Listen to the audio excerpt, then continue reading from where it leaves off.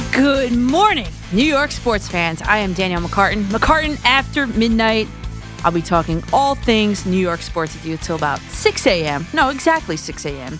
on this early day after Christmas, Thursday morning.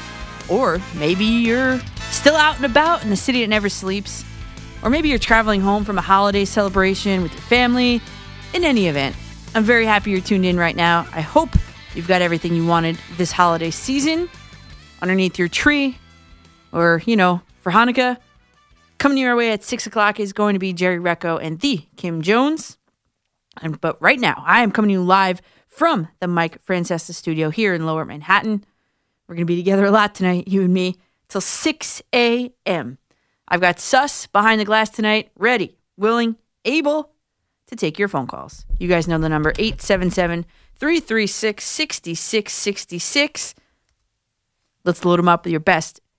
Let's say, I don't know, Yankees, Mets. I'm sure they have a lot going on tonight. Yankees, Mets calls. Giants, Jets. It's almost football weekend, week 17, the end of an era in New York NFL football.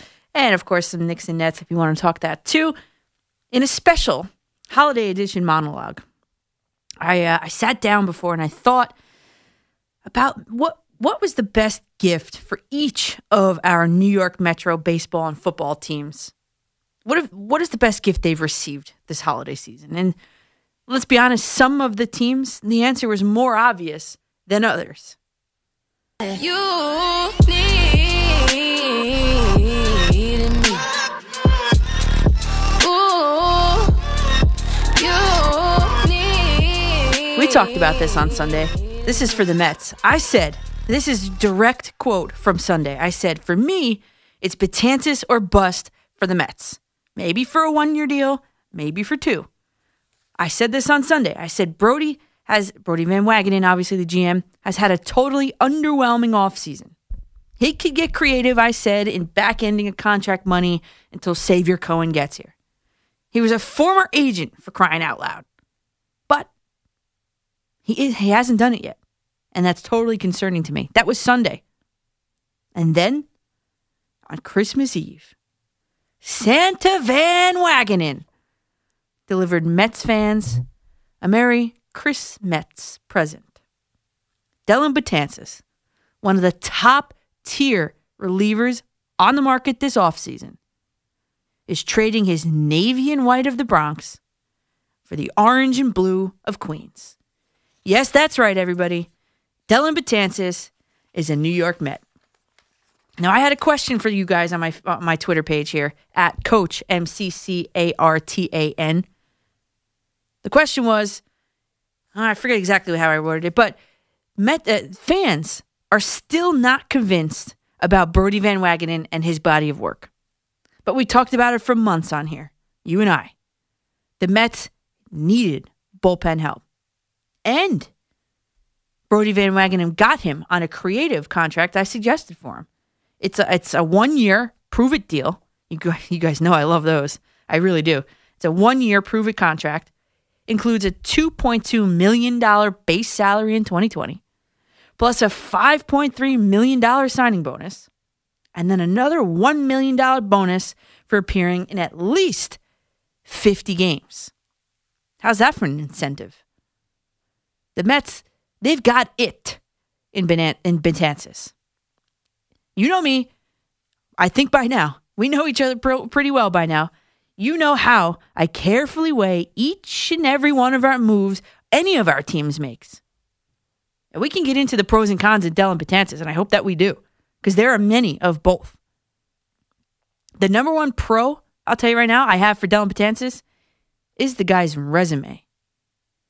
Most outstanding to me on that resume is the fact that he has thrown 100 strikeouts in 5 consecutive seasons.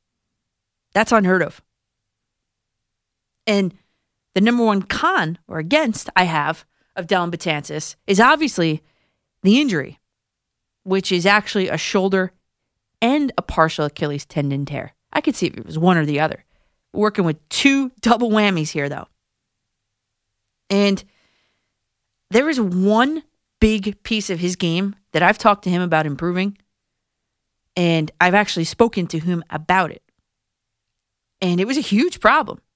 And actually, in my opinion, still kind of is. I'm going to tease that out a little bit. I'm going to string you along. Probably to the next break, I'll reveal what that was and how our conversation went about that. And maybe we get some Mets phone calls on deck, and I'll give it to you guys. But in any event, the Mets needed bullpen help. We've talked about it ad nauseum. And then there comes Brodie Van Wagenen. He delivered on the creative Madison Bumgarner contract that I implored him on air Sunday morning to do something like.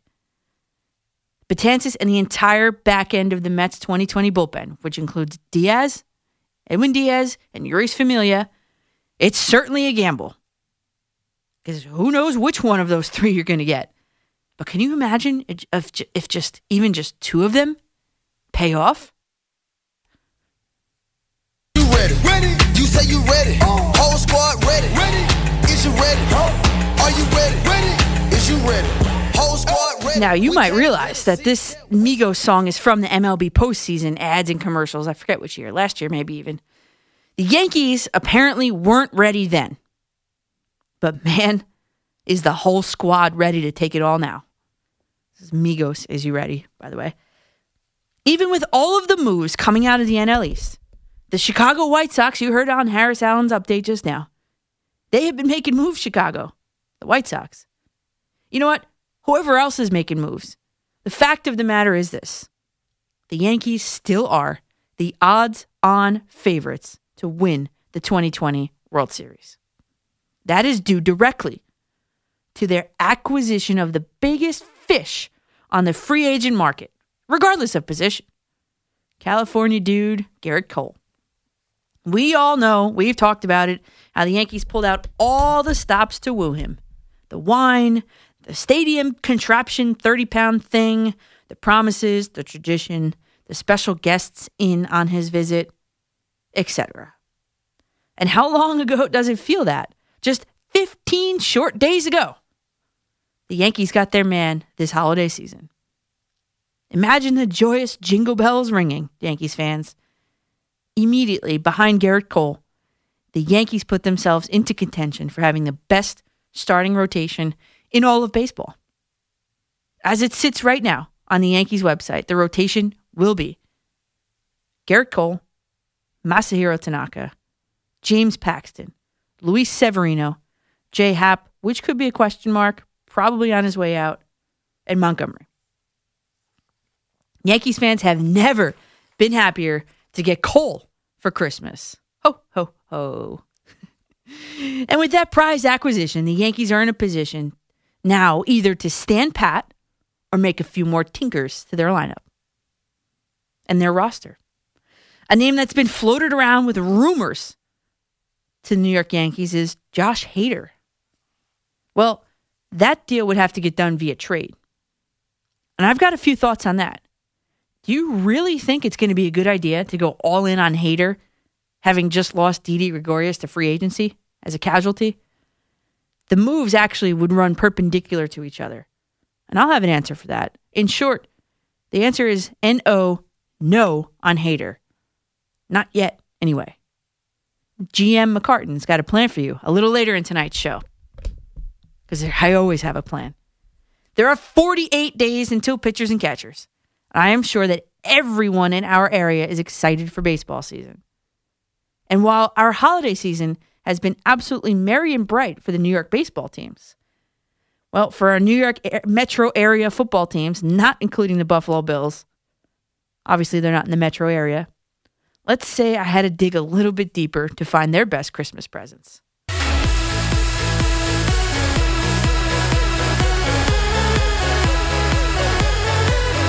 So, has this song gotten caught in your head at all this week? Well, this is Sebastian Ingrosso and Alesso, formerly of Swedish House Mafia. This song is a pump-up song featuring Ryan Tedder of One Republic. It's called Calling. It is an awesome song. Wish we could play more of that. But you know what? This song might have been caught in your head this week because if you were one of the 2.5 million people to watch the viral wholesome video of Eli Manning and his protege celebrating the Giants' second 2-game win streak of the season in true Jersey fashion. Manning and Jones were spotted at Green Rock in Hoboken. Shout out to Green Rock. I hope you're listening right now. It was on Sunday night. They must have got off that Amtrak train and went right to the bar. And it was a video posted by a friend of this show, Jeff Eisenband. Made its rounds around the country. Manning and Jones, like father and son, certainly drew a crowd while playing Flip Cup. By the way, Jones fumbled one of the cups. I had to poke a little fun in there because Daniel Jones is the league leader in fumbles. Still, I think. So he fumbled one of the cups. Manning and Jones were fist pumping like Paulie D. And my personal favorite to that song, and my personal favorite from Eazy-E was the DJ's Belmar napkin toss when the beat dropped. If you've been to DJ's, you know exactly what I'm talking about the raining napkins. You know what? This might have been the best gift that the Giants could have gotten this season and this holiday season. 2 quarterbacks with absolutely zero ego working together towards a common goal on the field and genuinely enjoying their company together off of it. Manning and Jones are not just work friends, it seems, and that, in this situation, is awesome to see. Manning, the longest tenured Giants quarterback, is welcoming his replacement with that day, who became the only rookie in NFL history to throw for 350 yards and 5 touchdowns with 0 turnovers in a game. Did you know Daniel Jones is just 4 touchdown passes away from tying the NFL's all-time mark for a rookie quarterback? Baker Mayfield has that record right now. Jones has the most touchdowns for a rookie quarterback this season, entering play with 5 more than Gardner Minshew, Kyler Murray. Jones has 23. They both are tied at 18. This is the first round move-up gift that keeps on giving. Wrong about 1,000,000 times, but I got one thing right. So the Jets have gotten a million things wrong, but they've got one thing right. Let me tease this out a little bit. Marshmallow and Kane Brown, one thing right, by the way. That's sticking with the same genre, and let's add in a country Kane Brown. But to be honest, the Jets were the most difficult team of the 4 to come up with in terms of their best gifts this season. It can't be the terrible, no good, very bad coach in Adam Gase. I hope we don't get a call, Sus, tonight from his friends or family or a tweet from any of his burner accounts tonight, because that's been reported. And actually, maybe that would make for great radio. Anyway, maybe the best gift for the Jets is Jamal Adams, the only Pro Bowl representative from both of our wonderful teams to play in the Meadowlands. Well, maybe not. Maybe the best gift for the team this season is Sam Darnold, the 22-year-old who, in spite of Adam Gase's subpar, vanilla in-game calls and non-existent in-game adjustments, and in spite of mononucleosis, has been putting up solid numbers and looks to be the part of franchise quarterback. So it's not any of the 3 of them, actually. I'd have to say that the one thing that the Jets have gotten right, the best gift for the Jets and their fans, is their defensive coordinator, Greg Williams. His unit has been absolutely decimated with injuries this season, starting with C.J. Mosley being the most visible, the most important. The quarterback of the defense, as you will. And a hefty free agent, by the way. So he's been decimated by injuries, and it's been ever evolving. Think the Leonard Williams trade. Have you heard one single excuse from Greg Williams? The answer is no. Not like that head coach. The answer is no. Regardless, Williams' defensive unit is ranked 2nd against the run and, 15th against the pass, which isn't terrible. He's got undrafted Arthur Mollett playing in 35% of the snap share this season at cornerback. It's a premier position. So guess what? While Greg Williams is a great gift for Jets fans, he might be ripe for regifting. Jets fans should be worried. Greg Williams is in a great position to win NFL's Coordinator of the Year. The award has only existed since 2014, but 4 of the 5 winners went on to get head coach jobs the very next season. Jets fans can only hope that comes true. Williams at the helm of the Jets in 2020. Let's hit the calls. All's on the table. Can't wait to talk to you guys. I'm Danielle McCartan. He's Harris Allen. Back with you guys. I'm Danielle McCartan here on WFAN Radio in the wonderful New York City. It's Christmas time in the city. I hope you guys had a great Christmas with your families, friends, whatever it is. Hope that Santa brought you everything last night or yesterday morning as well. I know I, for one, had a very good Christmas as well. And you know who else had a really good Christmas? The New York Mets. And we talked about it here. We said on this show on Sunday, as recently as Sunday, that I told you guys that what's concerning to me mostly about the Mets is that while they haven't gotten much better, many can argue worse with the departure of Zach Wheeler. In their division, with the reigning World Series champions, it probably is going to be the toughest of all in baseball this entire season. I don't think that the Mets can keep up with the Joneses. I said that on Sunday. Well, this holiday season, Brodie Van Wagenen did just that. Gift wrapped Dellin Betances on Christmas Eve for the New York Mets, the New York Mets faithful. It's a one-year contract, includes a player vesting options for 2021, 2022. The deal is for $10.5 million. It was reported that Betances actually was looking for like a $10 million deal. And actually, I read somewhere, I forget exactly where, but I think I read that he turned down higher contracts to play for the Mets. Is that true? So if you consider that the Yankees and Brian Cashman were going big game hunting this offseason, the Mets and Brodie Van Wagenen have doubled down in order to hit 21 because they've got plenty of ifs in the back end of their bullpen. Will 2019 be a Mets bust, thus sealing Brodie Van Wagenen's fate out of here as soon as Cohen gets here? Or will the 2019 Mets, or 2020 I should say, 2020 be a bust, or 2020 Mets hit blackjack? And what exactly is the realistic goal for the team this season? Because for me, they aren't going to win the NL East. So for me, it's going to be a wild card berth for this team. And can they do it? Mets general manager Brodie Van Wagenen said in a statement, "This is a tremendously exciting gift for the Mets fans this holiday season in our championship pursuit." Well, I guess you got to be in it to win it, right? CJ, always first. Mountain Holly, good to talk to you again. How are you? Yeah, I love being first. I like to be the trendsetter. That's just my personality. Got it, CJ. All right, getting to the Mets, it's very encouraging that they got the chances. He's going to be highly motivated. He knows how to pitch in New York, and we know he can handle the pressure. The only criticism I really have about the Mets, though, this is very typical for the off-season. The chances is nice, but in the big scheme of things, it's only a middle-level move.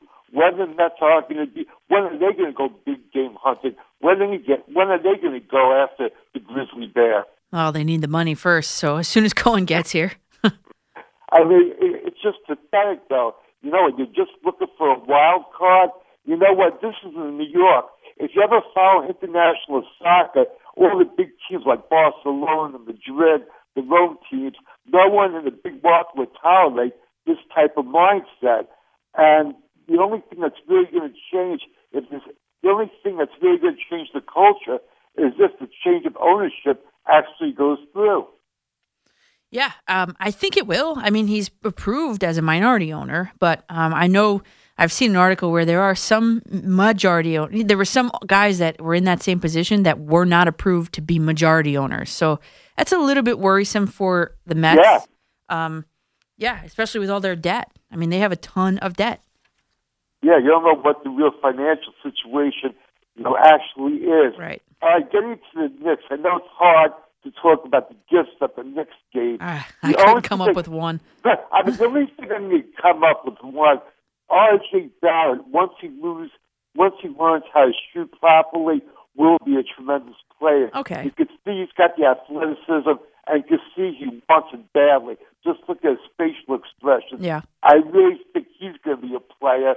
But where do you think the chances are the Knicks are actually playing on Christmas Day next year? I know. Give them their shot. I know. We were watching the basketball games today. I was like, wait, when are the Knicks on? Oh, wait, no, never mind. Yeah, I was thinking this Suss before. I told him I would give them only about a 1 in 4 chance they're actually going to be on TV next year. And the only reason I'm going to give them that high a chance, I'm hoping that one of the draft picks in the lottery this year is going to be a stud. Yeah. Maybe they'll finally get something going especially with the point guard position. Yep. You know what? I think going back 20, 25 years, the only consistent one they had was Charlie Ward. Yeah, and we knew coming into this, CJ, thanks for the call. As always, you're always great. We knew coming into this season that the Knicks did not have the true point guard. I mean, you had R.J. Barrett playing point guard. He's 19 years old. I mean, that's not a knock on young people at all, because at 19, you could be doing great things, and we've seen it. But he's not a point guard. And R.J. Barrett was the point guard for a little bit under David Fizdale's Knicks. Now, that ship has sailed. We know that. And one of the first time that the Knicks and Nets squared off, we had talked to on this program Chris Sheeran from the Yes Network. And, he does net stuff, obviously, with the Yes Network. But I had asked him, is foul shooting going to be a problem for R.J. Barrett this season? Well, he said, hey, he's young, whatever.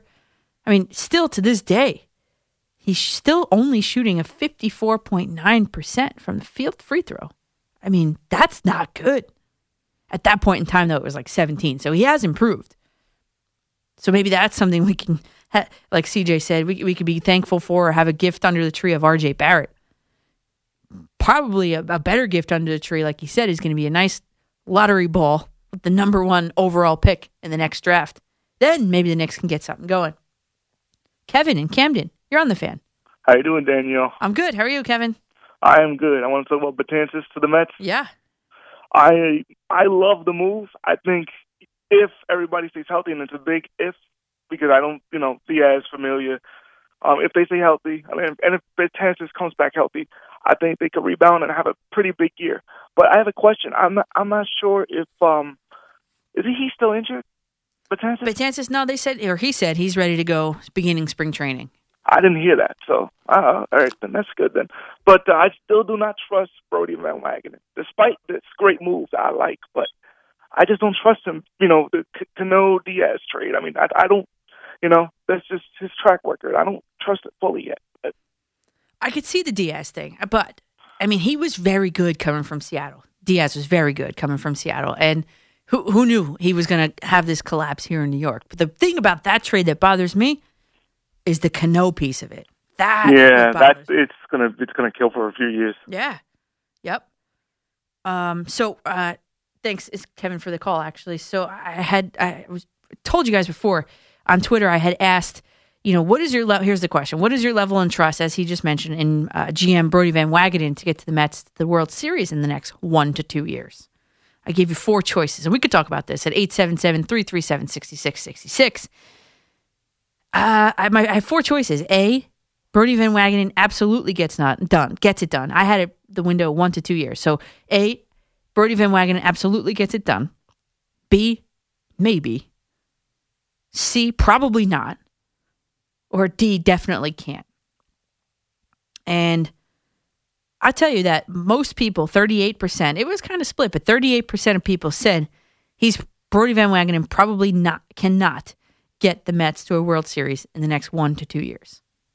Next was maybe. And then 25% of the vote said definitely can't. And if you're doing the math, only 7 says absolutely gets it done. I think where I fall is I'm in the maybe category. Because there's 2 ways you can look at Brody Van Wagenen and what he's done. He's obviously the Hollywood type, He looks like a Hollywood actor. You could look at him that way with little to no substance. Or you could look at as a savvy businessman operating with the Wilpons tight wallet. There's 2 ways to look at Brody Van Wagenen. I hate to do this because it kind of falls directly in the middle for me. I always like picking yes, no, never gray. Right now, this is a gray area for me. And after 2 off seasons, I don't have a perfect read on Brody Van Wagenen. For me, his biggest mess up, if not one of, was the first move as Mets GM. Like we just talked about with Kevin. Diaz didn't bother me. Besides the fact that he was really good in Seattle, he made only $571,000 in 2018. He's not eligible for arbitration until 2020, and he won't be eligible for free agency until after the 2022 season. So Diaz didn't bother me. And then when you look at the guys that they sent, the personnel they also sent, well, Jared Kelenic, he went to Seattle. He's a center fielder that still hasn't cracked the majors. That prospect Justin Dunn went too. Justin Dunn went to Seattle and spent 2019, the whole season, in Double-A ball. So for Diaz, that didn't bother me. But Cano, the Cano deal. I told you guys this. This is going to hurt the Mets for years to come. Years. Because the article I read said that the Mets will be responsible for $100 million owed to Cano remaining. So in 2020, Cano is making $20 million. $7 million more than Jacob deGrom, by the way. And then it's like a steady diet of 20 millions after that. 20 million. I mean, I get it. A 40-year-old Robinson Cano is making $20 million. Come on, man. It's a head scratching. We got a call last week about Bobby Bonilla. This might be a better contract. A 40-year-old Cano still making $20 million a year. Also, that's not to mention the ramifications on the rest of the team. Jeff McNeil, in particular. Jeff McNeil has his best position is second base. He's a .988 fielding percentage at second base. With Cano, that pushes him to their starting third baseman. McNeil, I mean. There, his fielding percentage drops drastically to .961. In fact, it's his worst defensive position. I mean, that's bad. And for me, the biggest pro for Brody Van Wagenen, his biggest acquisition, obviously is Dellin Betances. I mean, we talked about here ad nauseum, guys. The bullpen was the Mets' Achilles heel last season. Diaz, namely, absolutely imploded. Single-handedly, throughout his performance and blown saves last season, cost the Mets a postseason berth. There's no doubt in my mind.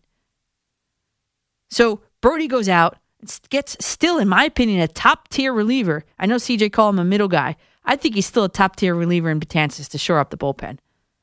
And not only does he do it, he does it in a creative way. Like I hoped would be done when I cited the Madison Bumgarner contract on Sunday with the Diamondbacks. By the way, the Mets were never in on him. He wanted to be close to his horses in Arizona.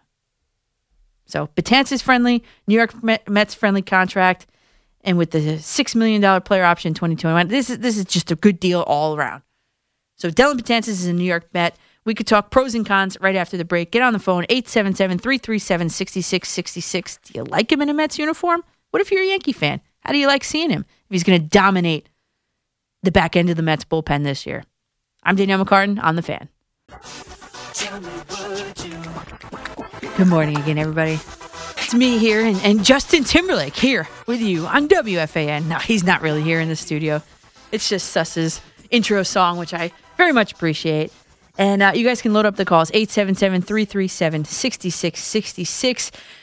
Let's keep talking. We were just talking about how Dellin Betances is a New York Met. And I would love to know the Yankee perspective of if you're a Yankee fan and your team didn't bring back Dellin Betances for what, $10.5 million? I mean, that's chump change to the Yankees, right? Isn't it? And then you, theoretically, you're going to see Dellin Betances rise up after not really playing in 2019 at all for you.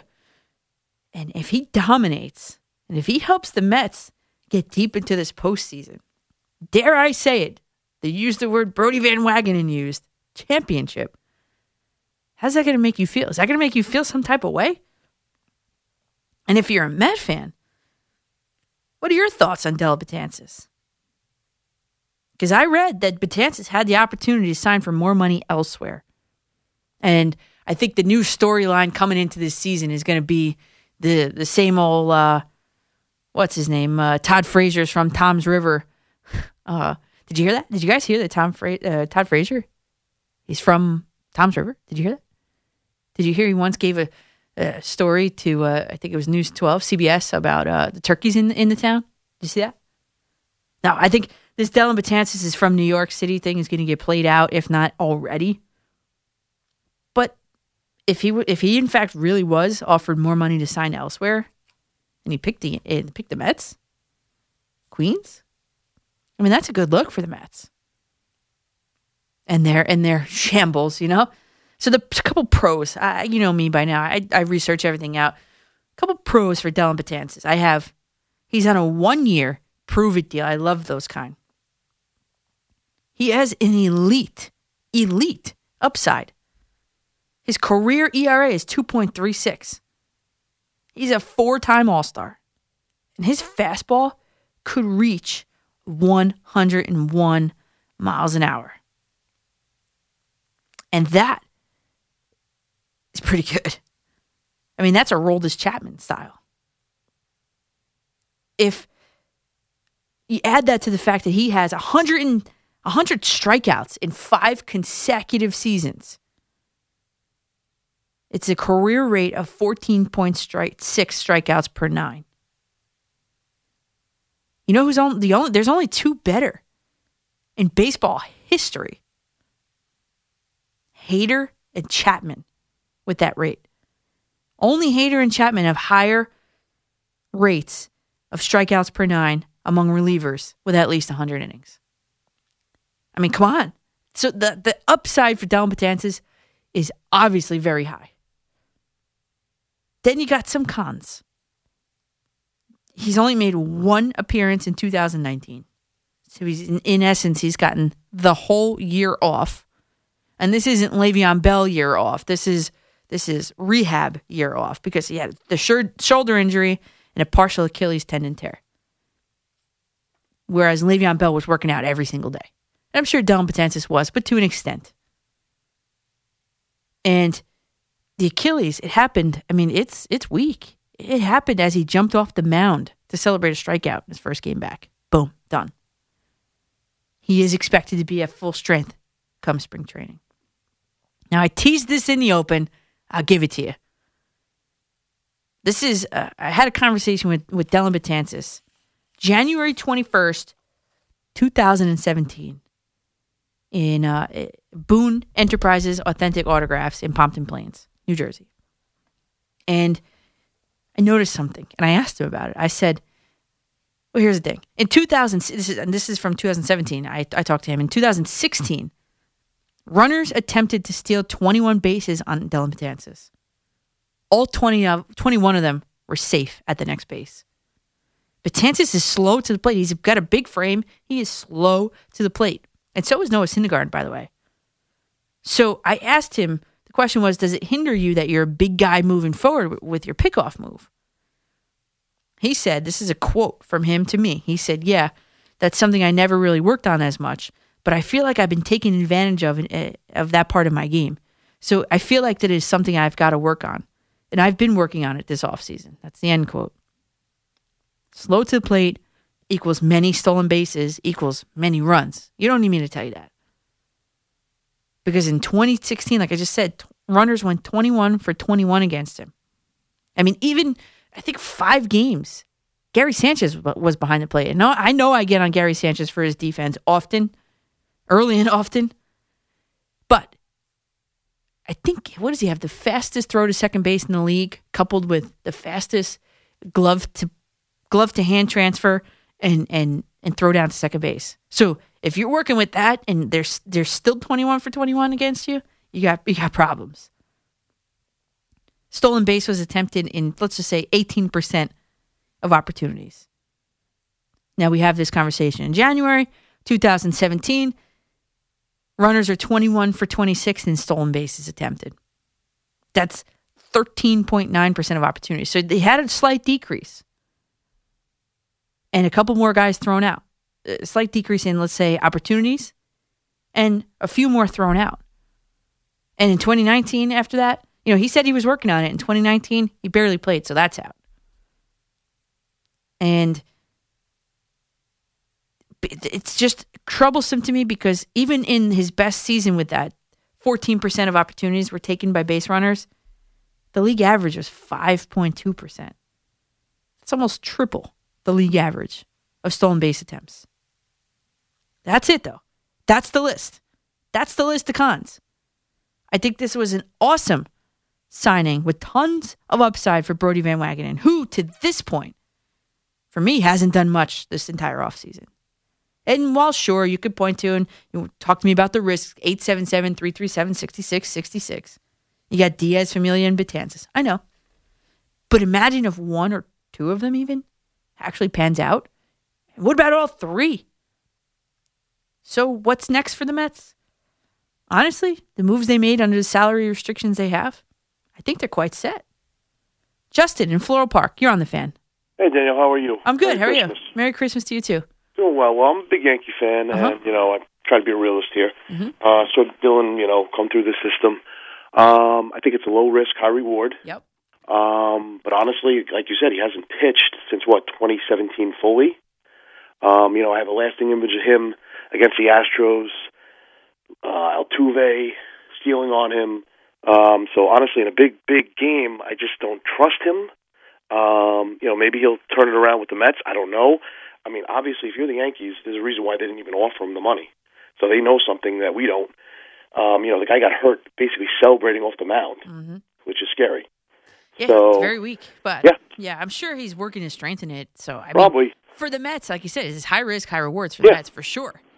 I mean, honestly, if I had to rank them, I would put Dalen ahead of Diaz and Familia, of guys I would trust more. Yeah, me too. I don't think Familia can pitch in New York, and Diaz already has shown in 1 year that he can't pitch in New York. Oh, he's even said it as much, basically. Said it without saying it. But you got to keep both those guys because you got to get anything for either of those guys. Not right now, even. No. So, I mean, as for a Yankee thing, obviously they either have something else up their sleeve, whether it be a hater or somebody on a lower end. But honestly, I really think Betances, if he was on the Yankees, he's like maybe a sixth-inning guy for this team. Yeah, I know. I'm putting Canely ahead of him. Yeah. I'm putting Ottavino, Green, and obviously Chapman. Britton. Yep. So, I mean, where is Betances even fitting on the Yankees? Yep, he's not. I mean, not to be arrogant about it, Yeah, no. Penn is the best in baseball. Yeah, So, I agree. you're even throwing in a J.A. Happ, who's probably going to be in the pen. Yeah, So, or traded. We'll see. Right. That's going to be maybe a salary dump sort of So situation. I think it's a better move for the Mets. And listen, the Mets, honestly, right now, they're still, to me, and again, not being arrogant about it, they're still the fourth best team in that division. Yep.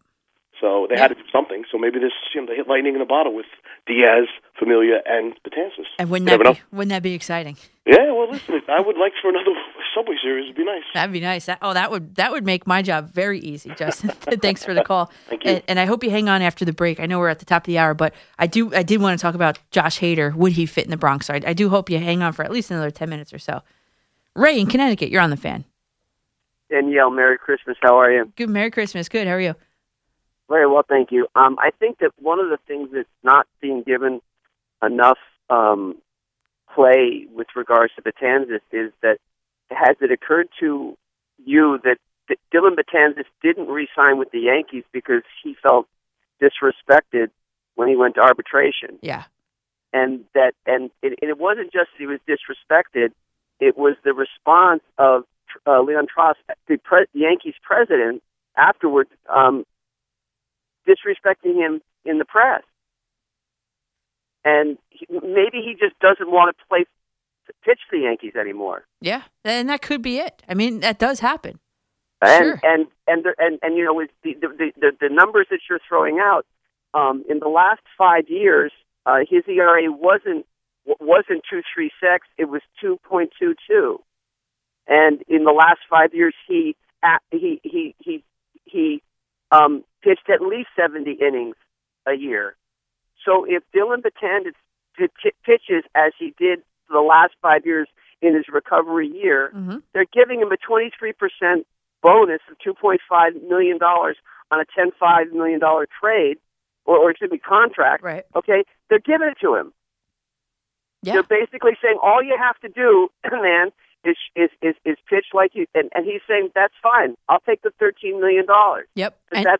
That's the way he's looking at it. And the $1 million bonus for playing in 50 games. I'd take that too. So from my vantage point, it's not that the Yankees didn't want him. Dylan Betances didn't want the Yankees. And what better place, okay, to show that you can do it than in Queens? Mm-hmm. All right. Yeah.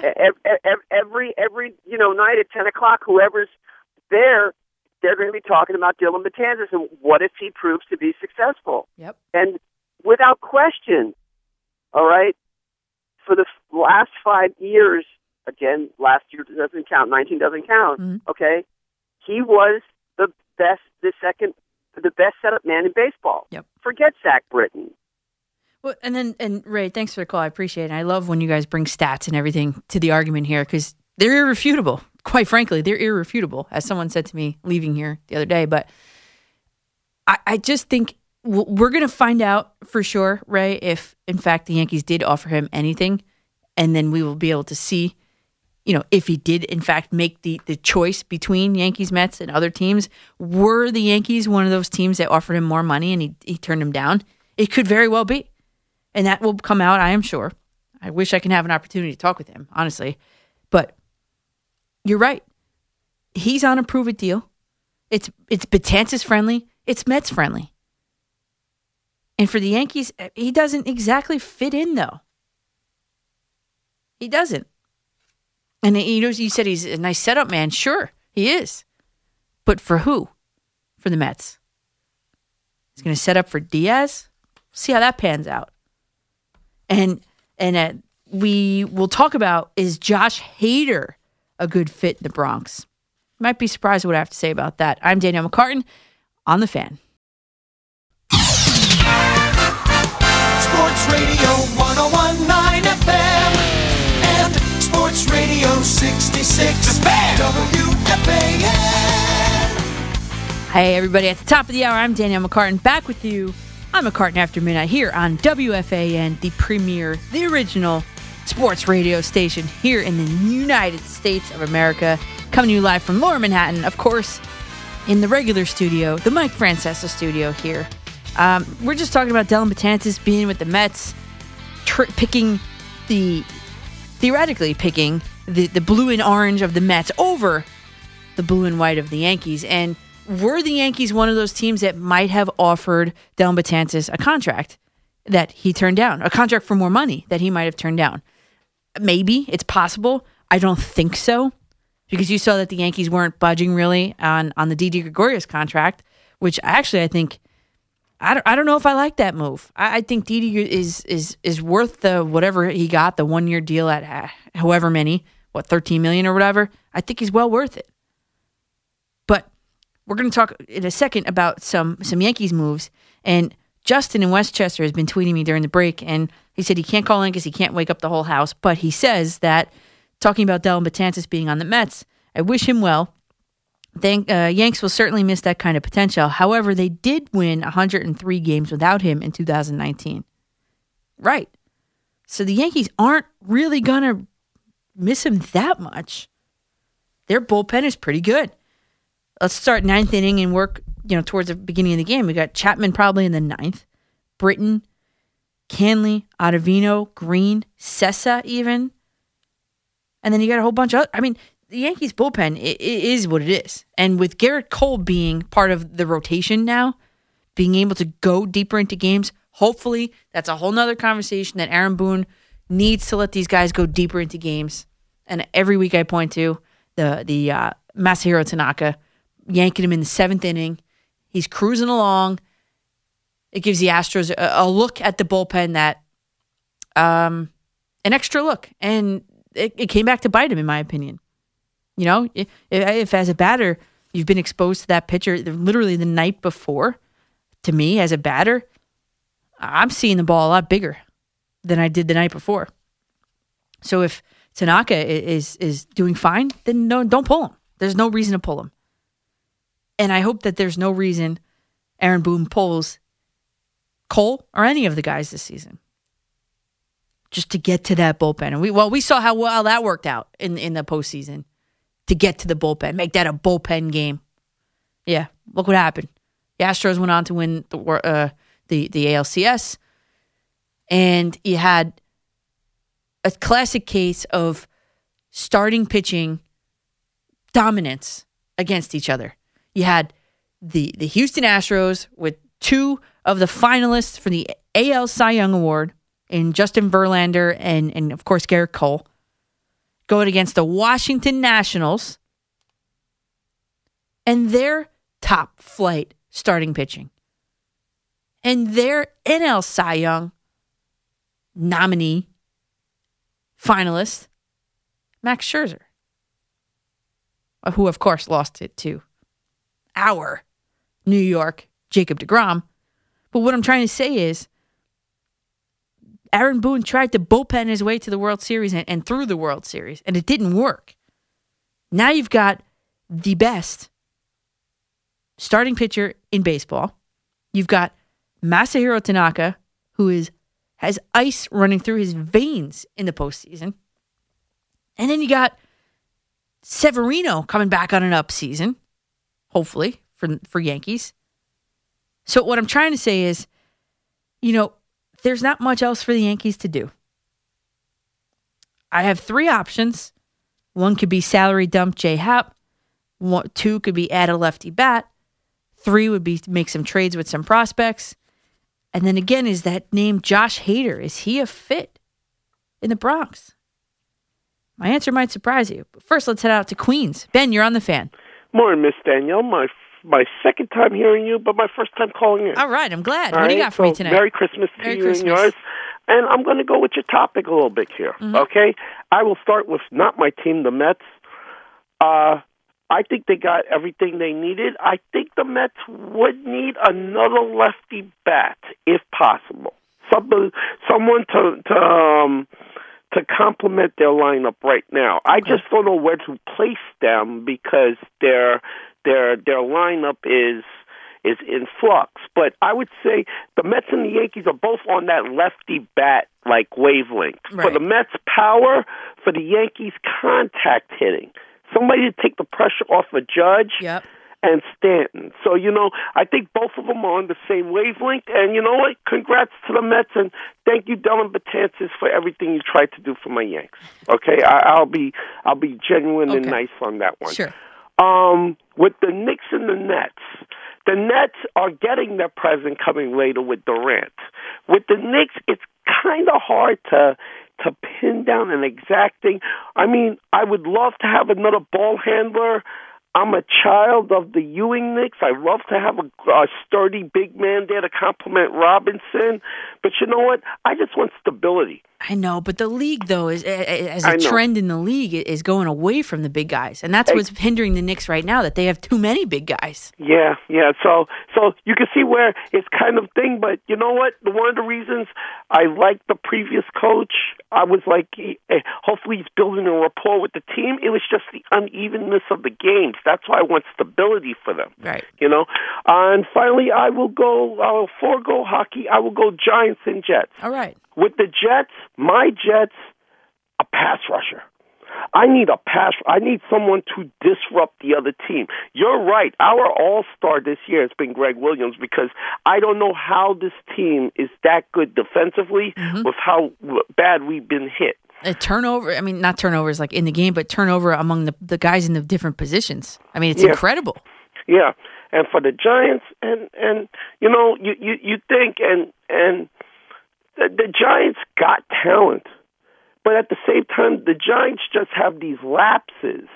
So for the Giants, it is simple. You got Daniel Jones, you got Barkley. Give me a stud offensive lineman to settle that thing down. So Jones isn't the turnovers and stuff aren't that aware. The last game, no rookie has ever done that. That shows you if you give this kid time. Yeah.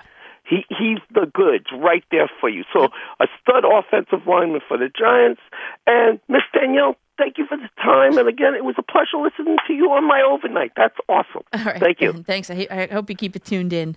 Obviously, he hit on a lot. He opened up the Pandora's box of Jets and Giants, which obviously I would love to talk some Jets and Giants. But Daniel Jones, I think, Dave Gettleman was almost run out of town for trading up to get Daniel Jones. I at first was kind of taken aback by it, I'll be honest. When I really, as you know me by now, when I really sat down and looked at it, and I heard and saw that people with their names to it said that he wasn't going to be there by the time the Giants picked picked, they had to move up to go get him. I knew there was something. And when I was at Giants camp this summer, it was palpable. It was actually palpable, the excitement that he brought to that team. And this is no knock on Eli Manning. Eli Manning is the man, okay? But Daniel Jones is quite the successor to him.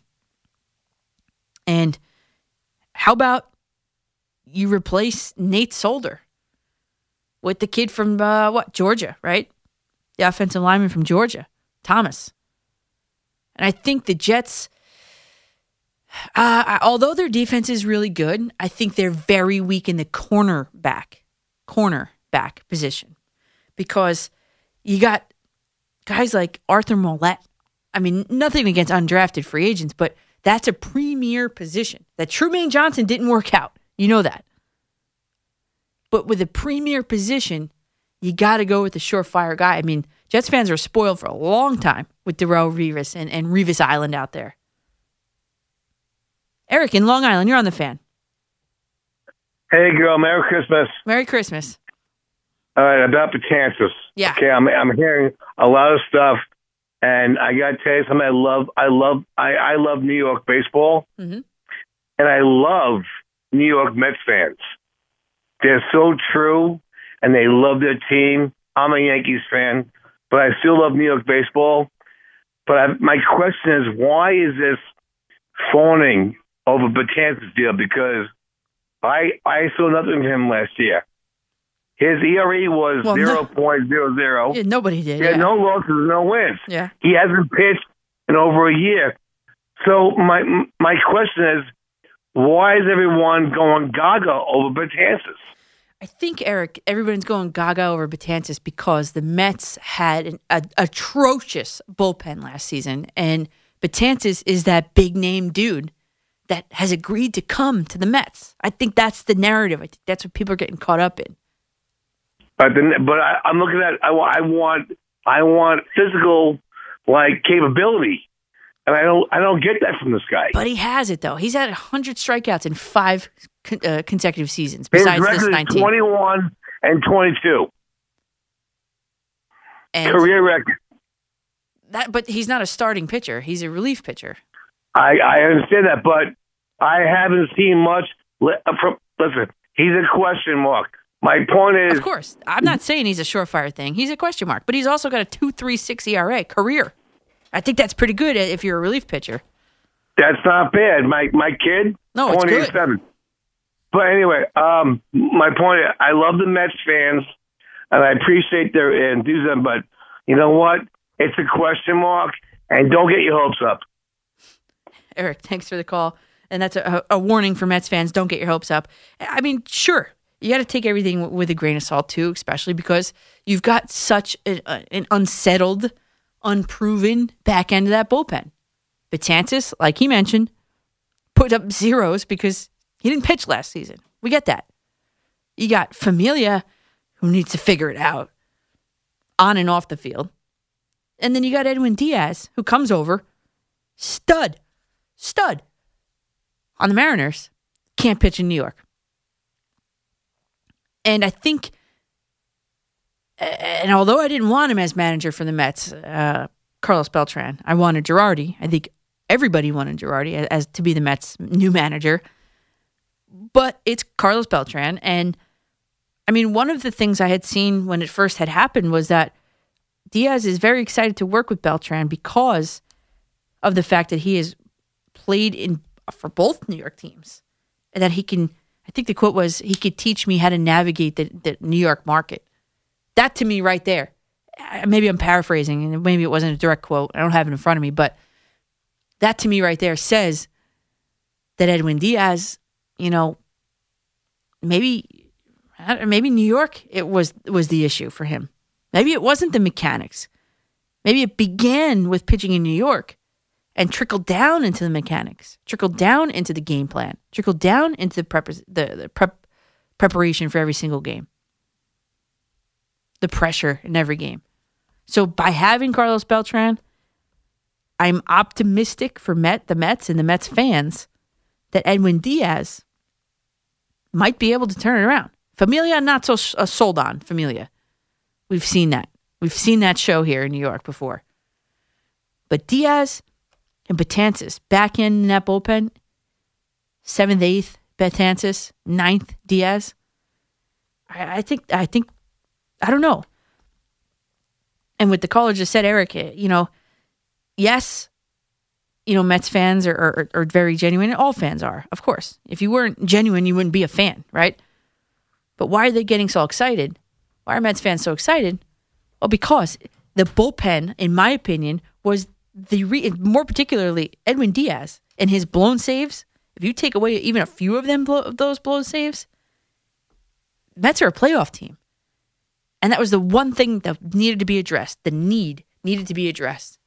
And he finally did it on Christmas Eve, Brody Van Wagenen with Dellin Betances. Take more of your calls after the break, 877-337-6666. Maybe the value of Jeff McNeil, if you guys want to go that way. Or Josh Hader to the Yankees. Maybe. We'll see. I'm Danielle McCartan after midnight on The Fan. Party Rock is in the house tonight. That's right. Yankees are going to be partying, hopefully, all the way to the Canyon of Heroes this season. This is LMFAO, right? Yeah, that's the artist, yeah. Thanks, Sus. You guys can load up the calls, 877-337-6666. I want to wish everybody a Merry Christmas, a Happy Hanukkah, and today's Kwanzaa, too, isn't it? Let me check my calendar really quick. Yeah, it's Kwanzaa, too, so Happy Kwanzaa, if that's what you say to that. I'm sorry, I'm not very well-versed in that, but Happy Kwanzaa, Happy Hanukkah, Merry Christmas to everybody. And I'm wondering if you guys hit the eggnog a little too hard. You guys are sleeping. Let's go. 877-337-6666. We're about to talk New York Yankees and their quest to the Canyon of Heroes, which is not too far from our studios here in Lower Manhattan. So my question is, would Josh Hader, one of the best relief pitchers in all of baseball, fit in the Bronx? Well, right now, at this moment in time, I'm not into it. I'm not into it at this moment in time. And I wanted to I was tweeting during the break, obviously, at Chris Antonacci. Nice Italian name. Buon Natale to you, Chris. He says, Dellin Betances will pitch in high-leverage situations for the Mets. In those situations, you often need strikeouts. Betances is one of the best of all time with 14.6 strikeouts per 9 innings. Yes, Chris, you've been paying attention. And Diaz wasn't the guy in those high-leverage situations for the Mets, by the way. So, right now, I am not really that into Josh Hader fitting into the Bronx. Sure, he's got a 2.42 career ERA. But we were just talking right now about the Yankees party rocking all the way to the Canyon of Heroes. Hader, one of the knocks I have on him, according to MLB.com, he's got an 18 18 ERA in one single inning in the postseason. That causes me concern. I'd rather stick with Adam Ottavino. We've seen him in the postseason. All baseball fans have seen him and how he's performed this past postseason. Not too good, right? We can all agree on that. His ERA in the postseason this year was only an 8.1 in 3.1 innings pitched. 3 1/3 innings pitched, he's putting an 8.1 as in his ERA. Meanwhile, Hader's got an 18 ERA in the postseason. Hader, I'm not convinced on. Is he one of those guys that's just a really good regular season pitcher? Seems that way. Because that 18 sticks out like a sore thumb. But here's the real reason why I'm going to hold off on Hader. At least until the trade deadline. And you guys can give me your thoughts. 877-337-6666. The real reason why I'm holding off on Hader, at least till the trade deadline in July, is Gio Urshela. Here's why. Because if the Brewers, who are not set at third base, their deal is going to start and end with Miguel Andujar. I, as a Yankees brass, am not making that move just yet.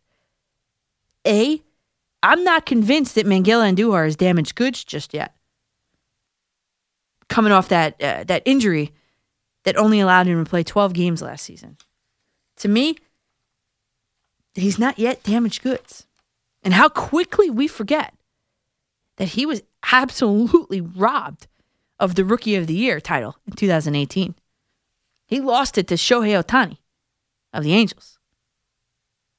I mean, he hit 297 in that season, 297 with 27 home runs and 92 RBIs. Franchise record 47 doubles. 7th in the AL in extra base hits. This is all Miguel Andujar.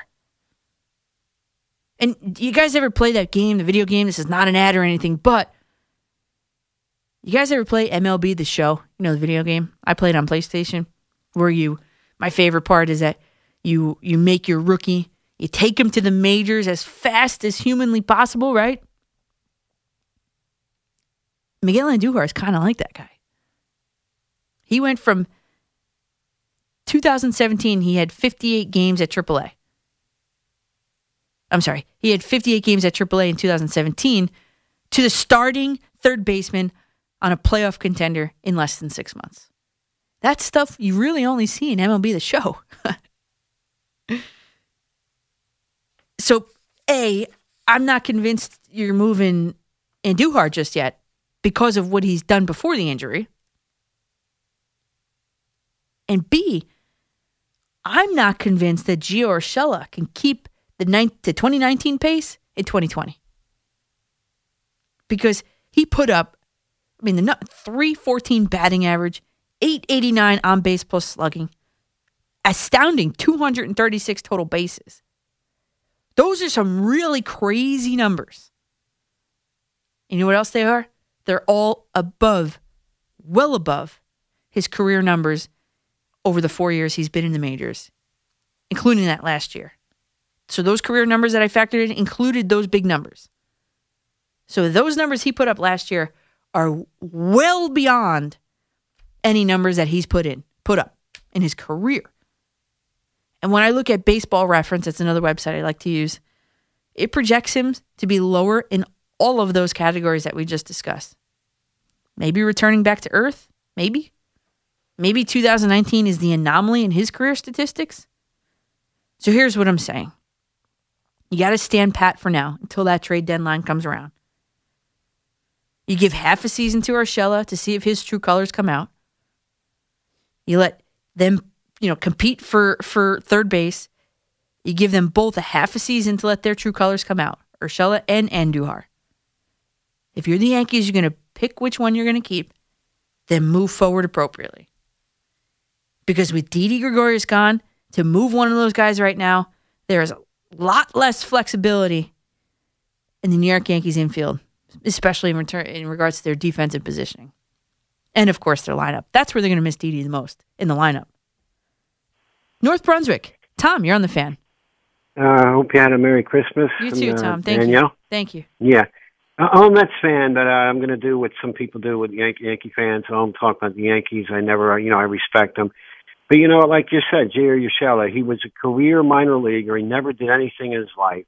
And I'm glad that he did good because I'm a baseball fan. Mm-hmm. But then you'd go to Marisnik on the Mets. Yeah. And because he never hit. But nobody knows what's going to happen. The Mets got a defensive center fielder. He's one of the best in baseball. He is, in that, yes. And I'm not saying he's going to hit, but it's not out of the question. And then with Betances, he's injured. First of all, he's healthy. They said he's healthy. Yep. That's all we got to go on. Mm-hmm. And he's, I think it's a great signing, and we'll have to see. And even with Diaz had a horrible year last year. But the year before, he had one of the most dominant years that you can have. So we don't really know what's going to happen. Yep. Yeah. And if he does return back to form, Danielle, and Betances does stay on the field, it's going to be a great bullpen. And the Met, I don't know if you pay attention to the Mets games all the time. Yeah. When you can, but they're always in the game, late in the game, because they got real good starting pitching. Yep. And and the bullpen. I don't care about the other teams. Their bullpen destroyed them. The Mets could have won the World Series last year, just like the Nationals, if they would have got in because they have good starting pitching. Well, that's the problem. And I think that's going to be the same problem again this year, Tom, because the Mets are not going to win the NL East. I mean, maybe they will. They'll be surprising everybody, but they're not going to win the NL East. So they're going to be a wild card team. That's what they're gunning for. Well, I mean, we got to wait and see because I happen to believe that, you know, and I know I'm not trying to drink the Kool-Aid or anything, but I don't understand why people think the Phillies lineup is better than the Mets. The Mets have a first baseman at 120 runs batted, and they got an all-star third baseman. Conforto is getting better every year. He almost had 100 runs batted, and they got a real good hitting catcher. The shortstop's a good hitter. I don't see the Phillies lineup as deep as the Mets. And now I know that they're going to have a good season, but the team I'm afraid of is the Braves. I'm not afraid of the Nationals. The Phillies I know are going to be better, but the Braves are the one that drives me crazy. Yeah. So you have a good day today. Thank you. And thanks for the call, Tom. Yeah, Braves. If you're a Met fan, the Braves are going to scare me as well because, I mean, first of all, let's just preface this by saying the NL East is the most competitive, toughest division in all of baseball. It's already going to be that. So if you're the Mets, I don't think you're beating the Braves. I mean, I would love for the Mets to prove me wrong. Don't call up here and get me, you know, all Mets hater. No, I would love the Mets to prove me wrong. You guys know by now that I'm pretty much a logical realist as to what's going on here. I think that the Mets are going to be wanting that wild card spot, earning that wild card spot, and then you never know what can happen after that. But they're just going to have to get in the door. And what I like about the Mets lineup, as opposed to the Yankees lineup, is the fact that they have, I mean, you got Alonso, he's a power dude, obviously. Ramos, power dude, obviously. You got guys like Jeff McNeil. You got guys like J.D. Davis. Brendan Nemo. That's how you say it in Italian, Nemo. I mean, these guys hit for average, and Jeff McNeil might be one of the best ones on the team in hitting for average. The Mets get on base. I mean, I know the Yankees get on base too, but the Mets play that old school sort of game. And I don't see them getting away from that. And that's, you know me, I like that. I can't stand this launch angle when you got Judge, Stanton, and Sanchez 3 in a row in an order. That's brutal. I mean, when it works, but when it doesn't, my God, that's 3 outs. And maybe a present for the Yankees would be the fact that, you know, number 99 and number 27, Judge and Stanton, maybe they're working on hitting the outside pitch, low outside. Maybe. I mean, because that is both of their Achilles heel with that type of swing. I don't teach that type of swing, but I'm also not a baseball coach, you know? And I'm sure it works. I'm sure it does. And when it works, it's beautiful. It's exciting. Stanton smash, it's exciting. But I don't know. I think this is going to be very exciting times for baseball in this city, which I said to one of the callers, this is going to make my job real easy, coming on here and talking about that. For sure. Could you imagine a Subway Series? I know I'm exciting everybody now. Some of you guys are rolling your eyes, and some of you guys are like, yeah, ready to run through a wall, right? But imagine. I mean, the Yankees are expected to get there. But do you think the Mets can pull off their end of the bargain? Especially if Diaz, Betances, and Familia come into their own? I mean, I think it's possible. I think it's possible. Maybe add a piece at the trade deadline, and you're in business if you're the Mets. And then you're going to be really in business when that Cohen money comes in. I mean, I hear Mets fans talking about Mookie Betts. Oh my God, can you imagine that? Mookie Betts. So we have a football Sunday coming up. And we haven't really talked about much football yet. So we could talk about how the Jets are going to be playing the JV Buffalo Bills coming up on Sunday. Maybe that's where we'll start. And I know you know my feelings about Adam Gase.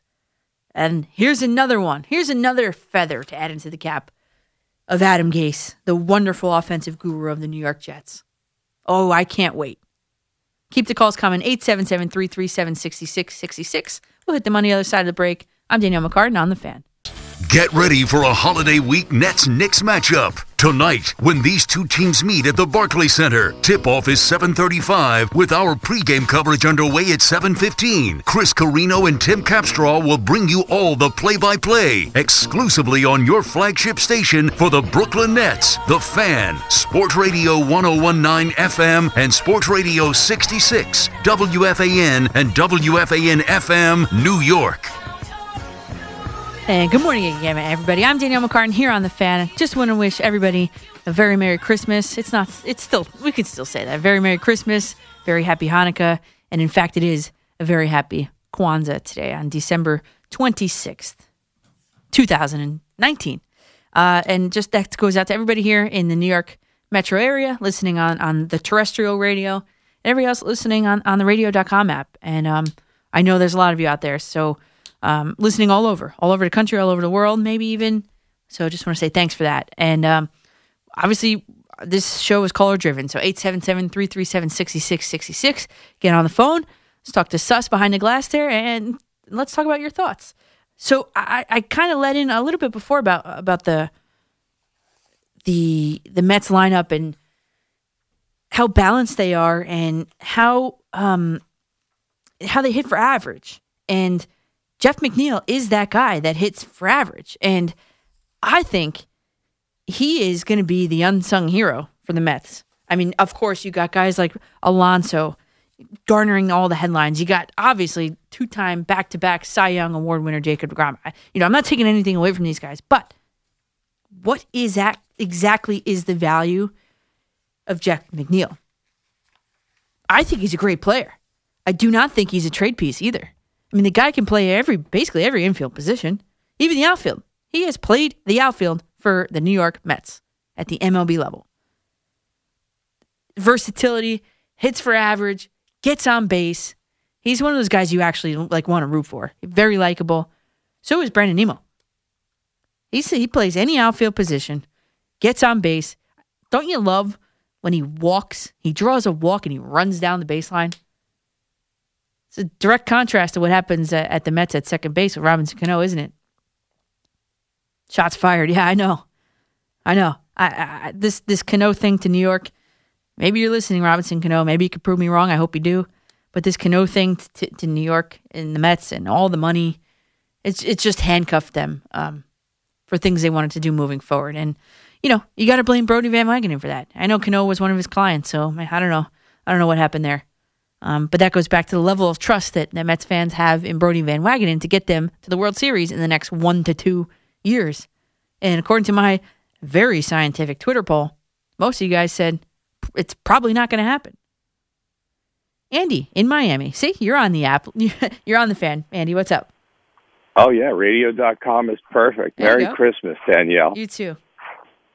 It's always a pleasure speaking to you. So I've called twice. The first time I called, I was saying that the Yankees had to sign Garrett Cole and that he'd been the white whale for Cashman, and he'd pursued him. I remember that, the Moby Dick reference. Right. I remember, yep. We did. We had a whole talk about it, and he had drafted him in the first round, then he chose UCLA, and he respected that. Mm-hmm. He tried to trade him from the Pirates and went to the Astros because he didn't want to give up Chance Adams, which is pretty funny. Yeah, now it is.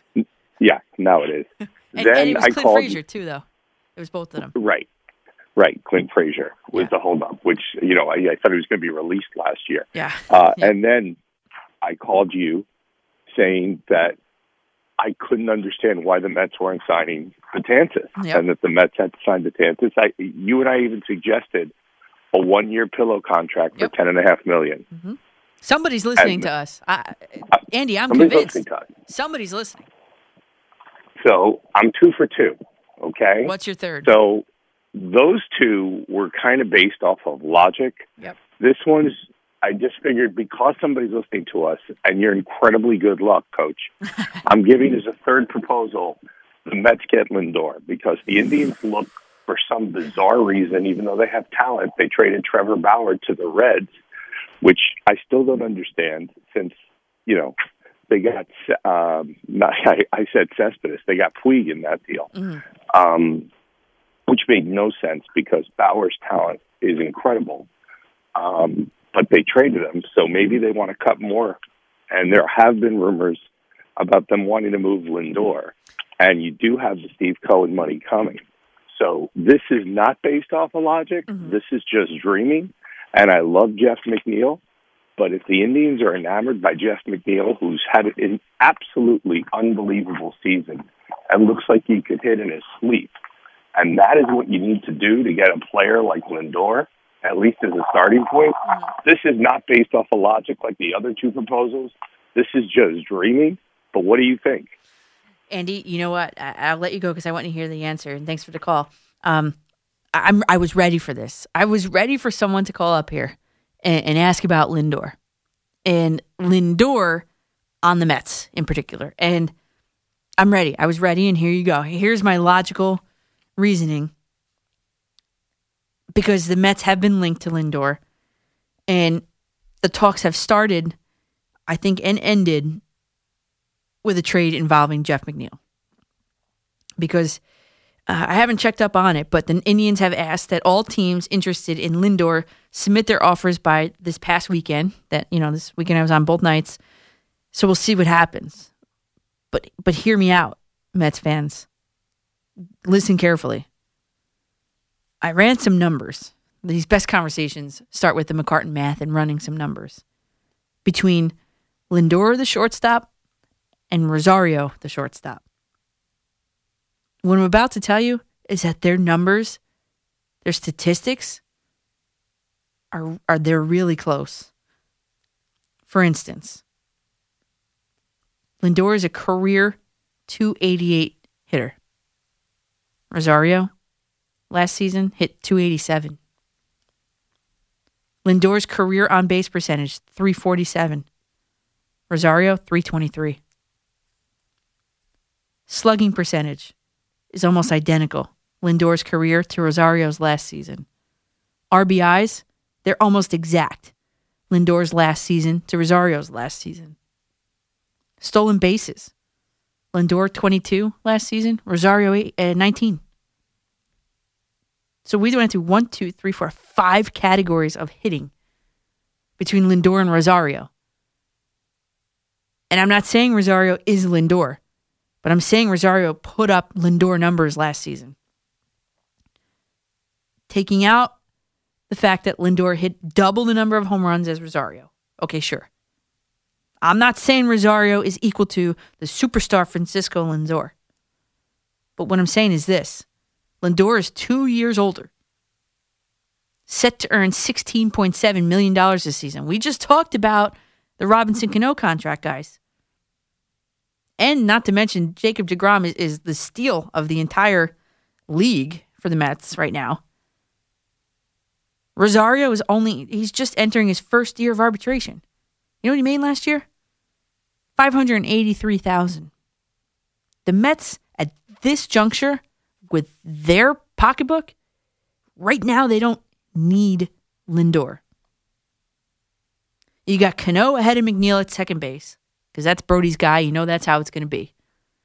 You got Rosario ahead of McNeil at shortstop. You got McNeil slotted in. Your infield looks like Cano at second, Rosario at short, McNeil at third base. For now, I'd say let Lindor be, but try for Arenado maybe. I mean, he's owed a ton of money too, even more so I think than Lindor. I don't know. I wouldn't go there yet if I was a Mets fan. I wouldn't go there. Actually, I'd probably go Mookie Betts over all three of them. But Arenado would be more of an upgrade at third base over McNeil than Lindor would be over Rosario. Based upon Rosario's numbers last season, and he's also gotten better defensively. He's working with the quality control dudes and the analytics dudes to pick up on his defense. And it has been there's a line of demarcation of when Rosario started working with those guys and before he did. So I think that Arenado would be more of an upgrade over third base, or over McNeil at third base, than Lindor would be over Rosario at shortstop. I know that sounds crazy. I know it does. And I love Jeff McNeil. I was just saying, everything he brings to the team. But in terms of baseball decisions for the Mets' need-based decisions, and if you're going to pay one of the two of them when that Cohen money comes in, for me, it's Arenado over Lindor at that juncture. Because when I was kind of like, I don't know, I was like surprised, really, when I was looking at these numbers. I was like, there's no way Ahmed Rosario stacks up against Francisco Lindor. There's just no way. And as I went through, and I don't just arbitrarily pick numbers. I think that these are batting average, on-base percentage, slugging percentage, RBIs, and stolen bases are indicative of how you are as an offensive player. Don't go into that war or any of that. This is what I think. On-base percentage, I think, is the most important, really. So I looked through those stats, and I'm like, all right, what is Lindor's number? What is Rosario's number? And I was so surprised how really close they were. Really. Almost exactly were the RBI production between Lindor and Rosario last year. Lindor, 74, Rosario, 72. I mean, everybody was watching the polar bear. Pete Alonso garner all the headlines. Jacob deGrom garner all the headlines. What are they going to do with Syndergaard? Oh my God, Edwin Diaz blew another save. And there's Ahmed Rosario having a very quiet, my favorite saying is sneaky good season. You know? And so if you go with Lindor, you're paying a player that is 2 years older than Ahmed Rosario. Rosario is only 24 years old, guys. And I know the biggest differential between the two of them is the number of home runs hit between the two of them. But when you got the home run leader in Pete Alonso in your lineup, is it that important to have such a swing for the fences kind of guy in your lineup? I mean, to me, I don't think so. Because if you're getting on base at pretty much the same clip, you're stealing pretty much the same amount of bases. I mean, that's the player that you are. So again, I know you guys are probably going crazy. Like, oh my God, she's saying Ahmed Rosario is better than Lindor? No. But what I'm saying is that their numbers are really close. And then and home runs is a discrepancy, of course. But the other discrepancy in the Met that working in the Mets' favor is the salaries. Lindor's set to earn almost $17 million this season. And then you got Rosario, 25-year-old Rosario, who's entering. He's 24 now. Oh, he just turned 24, November 20th. So he's 24 years old. Rosario. Entering his first year of arbitration, making a very Mets-friendly $583,000 last season. You can't make that up. You know? And if you're the Mets, that is as good as it comes. So at this juncture, with Wilpon money, not Cohen money, I wouldn't make the deal. That's the very long-winded answer to Lindor to the Mets question. And I think just the value of Jeff McNeil is just he to me is untouchable. To me, Jeff McNeil is untradeable for the development process of him as well. I mean, the Mets are young. The Mets are hungry. They need somebody to teach them how to win. Maybe that guy's Robinson Cano. Maybe that's how he'll step up. Or maybe it's their new manager, Carlos Beltran, who's seen it played in New York on both ends. I don't know. Well, more of your calls after the break. 877-337-6666. Hang in there. I will get to you for sure. And I'd also like to talk some football, too. So we got Mets, Yankees, Jets, and Giants on the table. I'm Danielle McCartan on The Fan. Sports Radio 101.9 FM and Sports Radio 66 WFAN. Good morning, everybody. At 4:05 here in New York. And Harris Allen's update just said that Encarnacion has signed with the White Sox. And goodbye, good riddance in his, 063 batting average in the postseason. I think I could have hit better than Encarnacion in the postseason. And that's another reason why the Yankees also didn't get to the promised land this season, is the failure of their bats, the silencing of their bats, especially in that ALCS.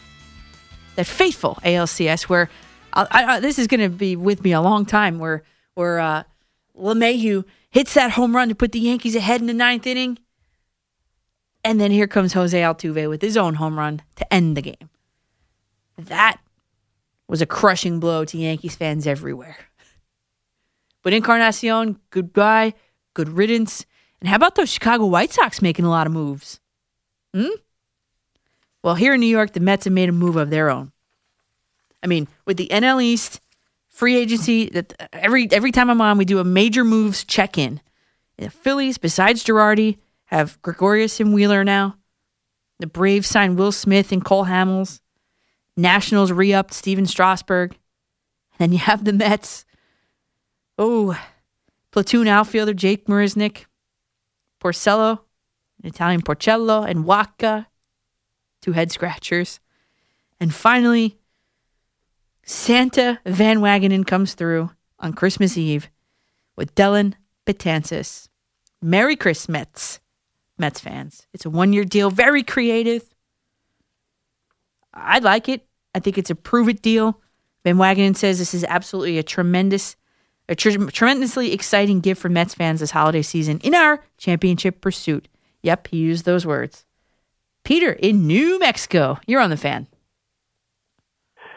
Good morning, Danielle, and Merry Christmas. You too. And a happy and healthy New Year. You too. And Thank you. I have to say, I've looked into my crystal ball, and I see a very bright future for you in the sports media world, and my crystal ball is never wrong. Oh, I like that. That's it. All right, can you give me the lottery numbers for the next big drawing?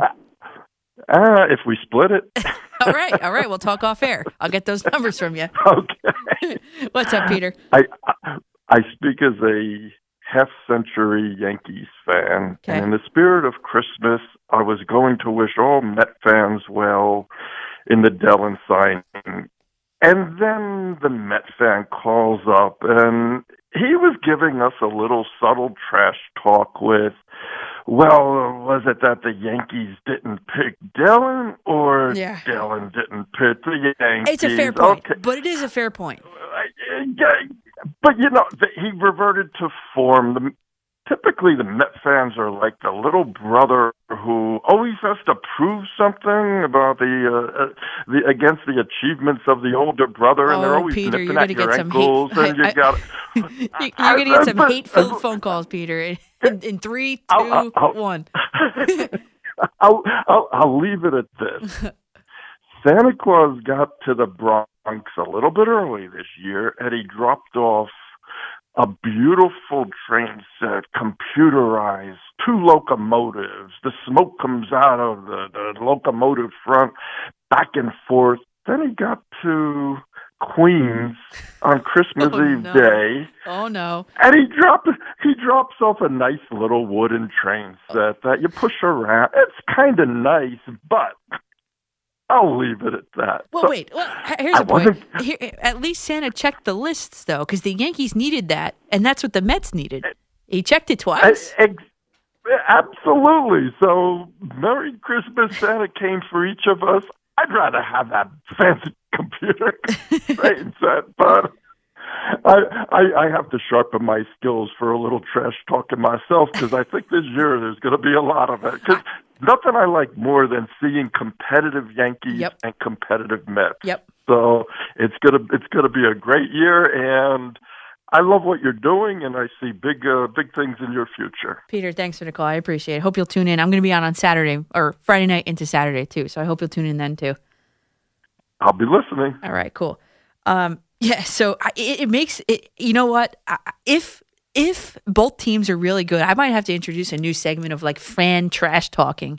Like fan, and the pun on the radio station, fan trash talking between Mets and Yankees fans. Got to keep it clean, but you could only do trash talking if your team is good. So we're going to have to wait and see on that. But I kind of like that idea. I think something was just born tonight. Let's head out to Long Island. Lenny, you're on the Fan. And how are you today? All right. How are you, Lenny? I'm going to keep up with the theme of the show. I think a new segment could be called Gut Feelings. Ooh.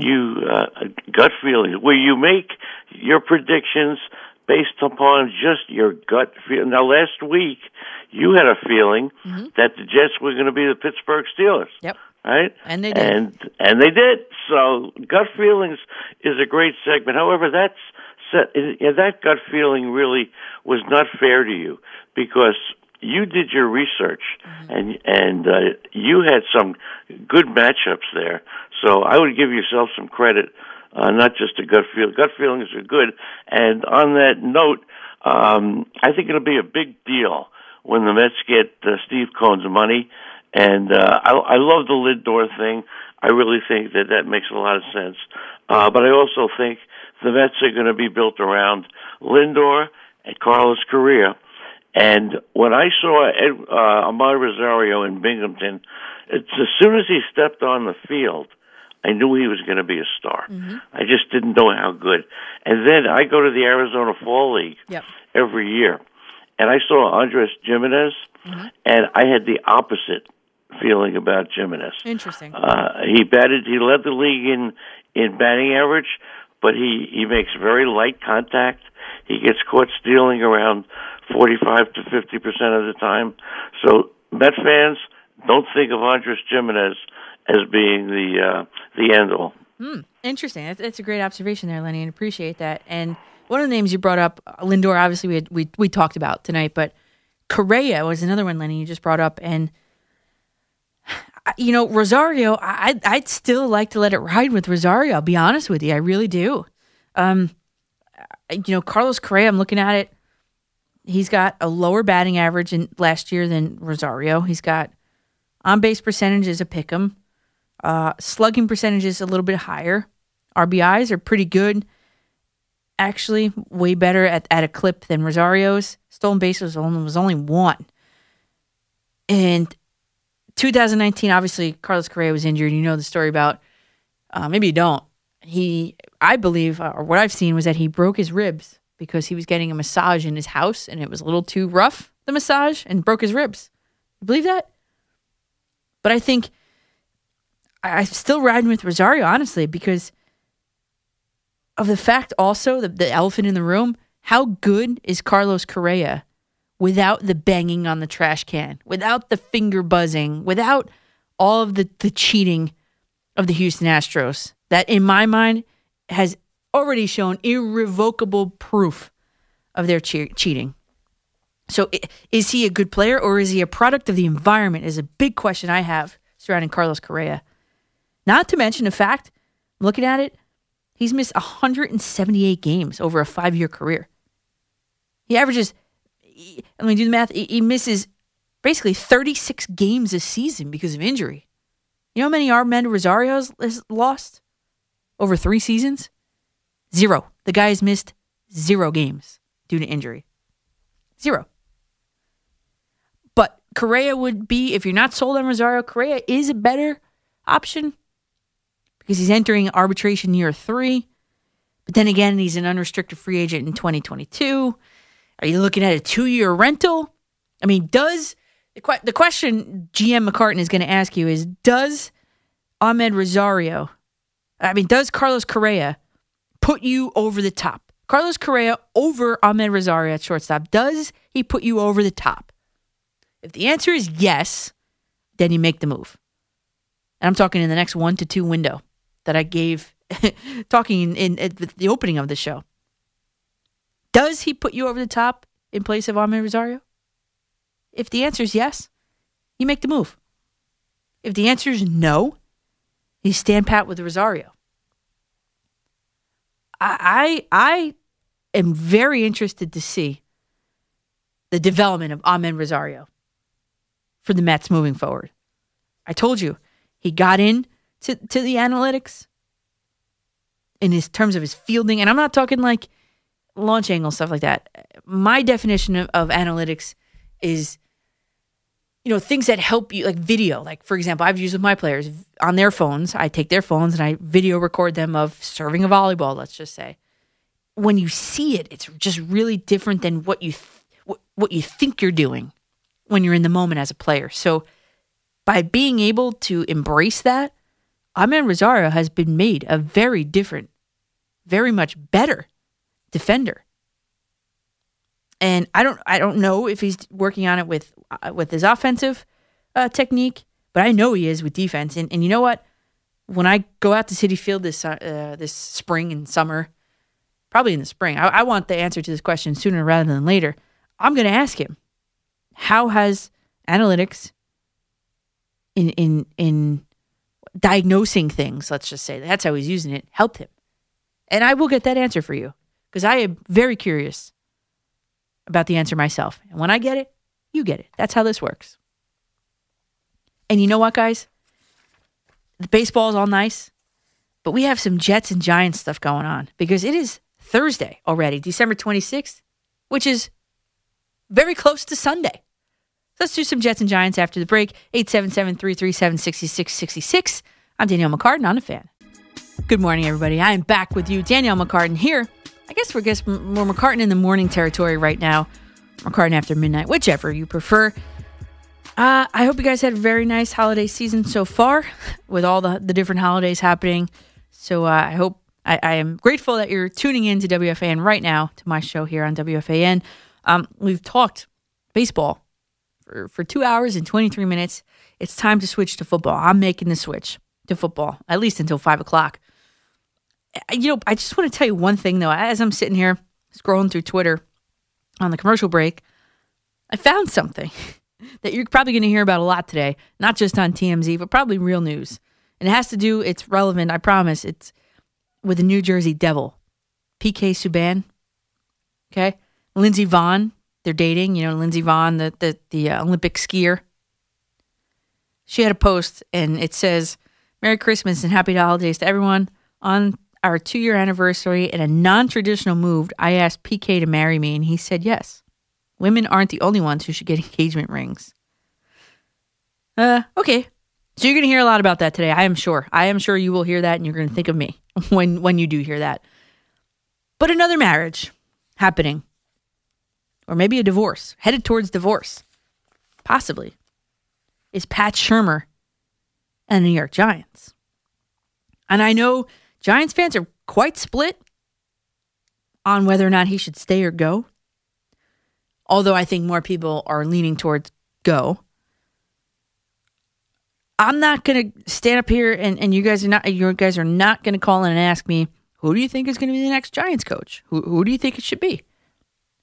Because you know why? Because there is not a vacancy.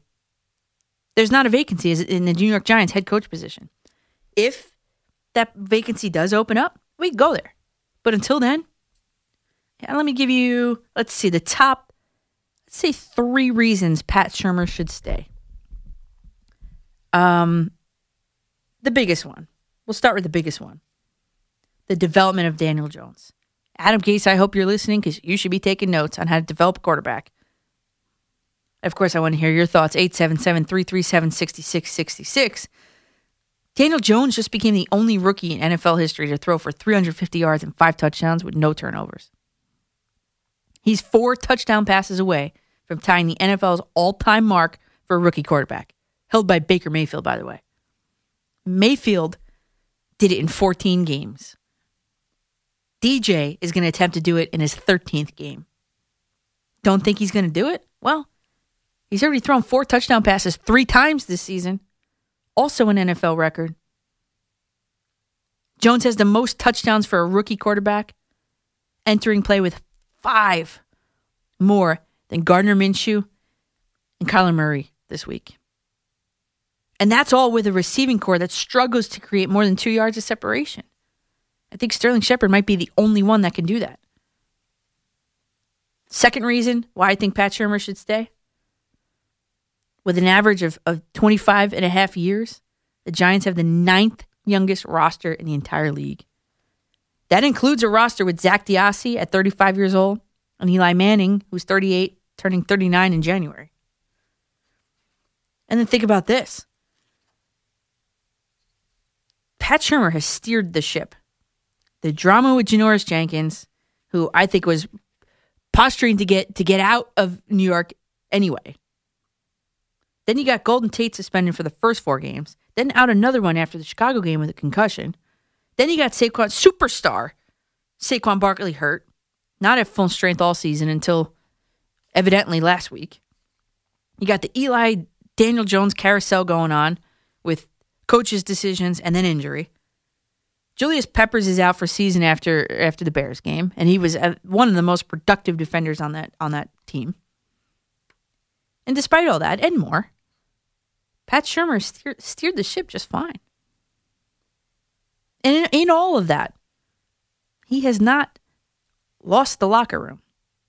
Besides Janoris Jenkins, but that's a whole nother story. He was posturing to get out of here since the McAdoo days. And then he just had to really push it, a la Antonio Brown with that helmet. He had to push the issue with that ridiculous comment that he made on Twitter. And he was unapologetic. That's how I liken that to Antonio Brown. Because if you really wanted to stay, you'd be like, oh my God, I'm so sorry. Unapologetic at his locker. Gone. Cut. See ya. Bye. Stuart in Brooklyn, you're on the Fan. Good morning, Danielle. How are you? Always a pleasure talking to you, Danielle. Of course. Yeah, Danielle, but Pat Shurmur did steer the ship, yes, but the thing is, some of the time when you watch him on the sideline, he looks lost. Well, so does Eli Manning at times, too. We can't go by it looks lost. Yeah, I know, but, it's like this. I'm on the fence. I was leaning toward goal, but, with the last 2 games, the way they performed, yep. They have to, they showed something. I mean, you could say 2-11. Okay, we're going to lose the last 3 games. Get 2-14. Get the Chase Young, and away we go. But no, they didn't do that. They didn't quit. But the season was lost. But they didn't stop playing, which showed something. And then they put up, not to mention, in Week 15 and Week 16, the 2 highest point totals of all the season. 36 points versus Miami. I know we're talking Miami and Washington. 41 versus Washington. I know we're talking Miami and Washington. Yeah, but still they did it. Yep. They came through. Yep. And you're right, Daniel Jones, he's developed into a very good quarterback. I mean he's going to if he gets 4 more TDs, he ties Baker Mayfield or surpasses him. I mean, really, and Baker Mayfield's turning into a train wreck. Yep. I mean, not putting him down, but he's turning into a train wreck. But I think Odell has something to do with that also, with his personality and the way he carried on here. And I'm glad he's not here. But the thing is, Adam, you're right about Adam Gase. Why don't you take a good look at what Pat Shurmur's done with Daniel Jones? That's the way you develop somebody.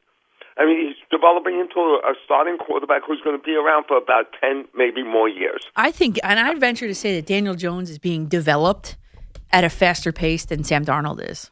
I agree with you on that. I mean, he is, and Sam Darnold has the potential to be a great quarterback, but he's not being developed properly. Correct. I mean, the Adam Gase is the so-called quarterback whisperer. Where? Mm-hmm. I don't see it. Me neither. And can I get to the Yankees? Sure. I think by not signing Encarnacion, like you said, with the old .063, that's fine. You can go to the White Sox. The White Sox are making a lot of good moves. Mm-hmm. And the Yankees, I would tweak it a little bit, but not too much. Just like you said, the bullpen did it without Dylan Betances last year, and good for the Mets. They got him. Hopefully he provides something for them. Hopefully he can be a stabilizing point between Familia and Diaz. Yep. Let's just say that much. Mm-hmm. And again, happy and healthy New Year to you. Oh, thanks, Stuart. I appreciate the call, always. All good points, obviously. And the Cleveland problem, I'd like to backtrack to the Cleveland, because, I was thinking about this as I was trying to take a nap before the show tonight. I was like, oh, I wonder if someone's going to call in about the Cleveland Browns. And then, boom, there it was, in a way. I couldn't sleep because I was thinking, the Cleveland Browns, man, are they the biggest, what's that word? The biggest upset of this entire season? They had the highest hopes coming into this season, right? Landry, Mayfield, and Odell Beckham Jr., the 13 jerseys are flying off, the shelves, everything. And now it's just it's a bad mix. You know what though? I knew it was going to be a bad mix because you got those three guys, especially, that just want to win so bad, and they all want to be the guy, you know, the guy that's talked about week in and week out. And then I was curious how Baker Mayfield was going to be able to disperse the ball among Landry or between Landry and Odell Beckham Jr. That I was curious of how he was going to do that. And now you're seeing that it really can't be done. But I'm not here to knock Odell Beckham Jr. because you know what? He was good to me. While he was here, he was good to me. And Odell Beckham Jr. is good to many different people. Some stories I know, I'm not going to throw out any names, but he is good to the people that take care of him. In the media, I'll say. And Odell Beckham Jr. was one of, let me think, the only player in the New York metro area to put on a women's football camp for women only. He brought his mother, everything along with that. I was there. There's no other player in our area that does that. So Odell Beckham Jr., fierce competitor, maybe immature on the field, maybe immature off the field. But Odell Beckham Jr. has always been good to me, and I'm not here to blame all of the problems of the Cleveland Browns on Odell Beckham Jr. Because there's a lot of other moving parts to that operation out there. Robin, Lake Success, you're on the Fan. Good morning. Daniel, happy holidays to you. Too. Thanks. And the rest of the listeners in the Fan family. Actually, me and you have something in common without mentioning the station. I've done plenty of shows at one of your previous stations on the air, but not going to mention that station on the air. I don't think that would be fair. I've only done work at Ramapo College, otherwise. Oh, I've seen another station that your name has popped up on there, but it's irrelevant. Send me a message because I'm curious. I'll have to call in and let you know that, but you're located on another station. Okay. All right, anyway, here's News my to thought. Here's my thought on the coach of the Giants, Pat Shermer. And first of all, analytics. I'm an older gentleman.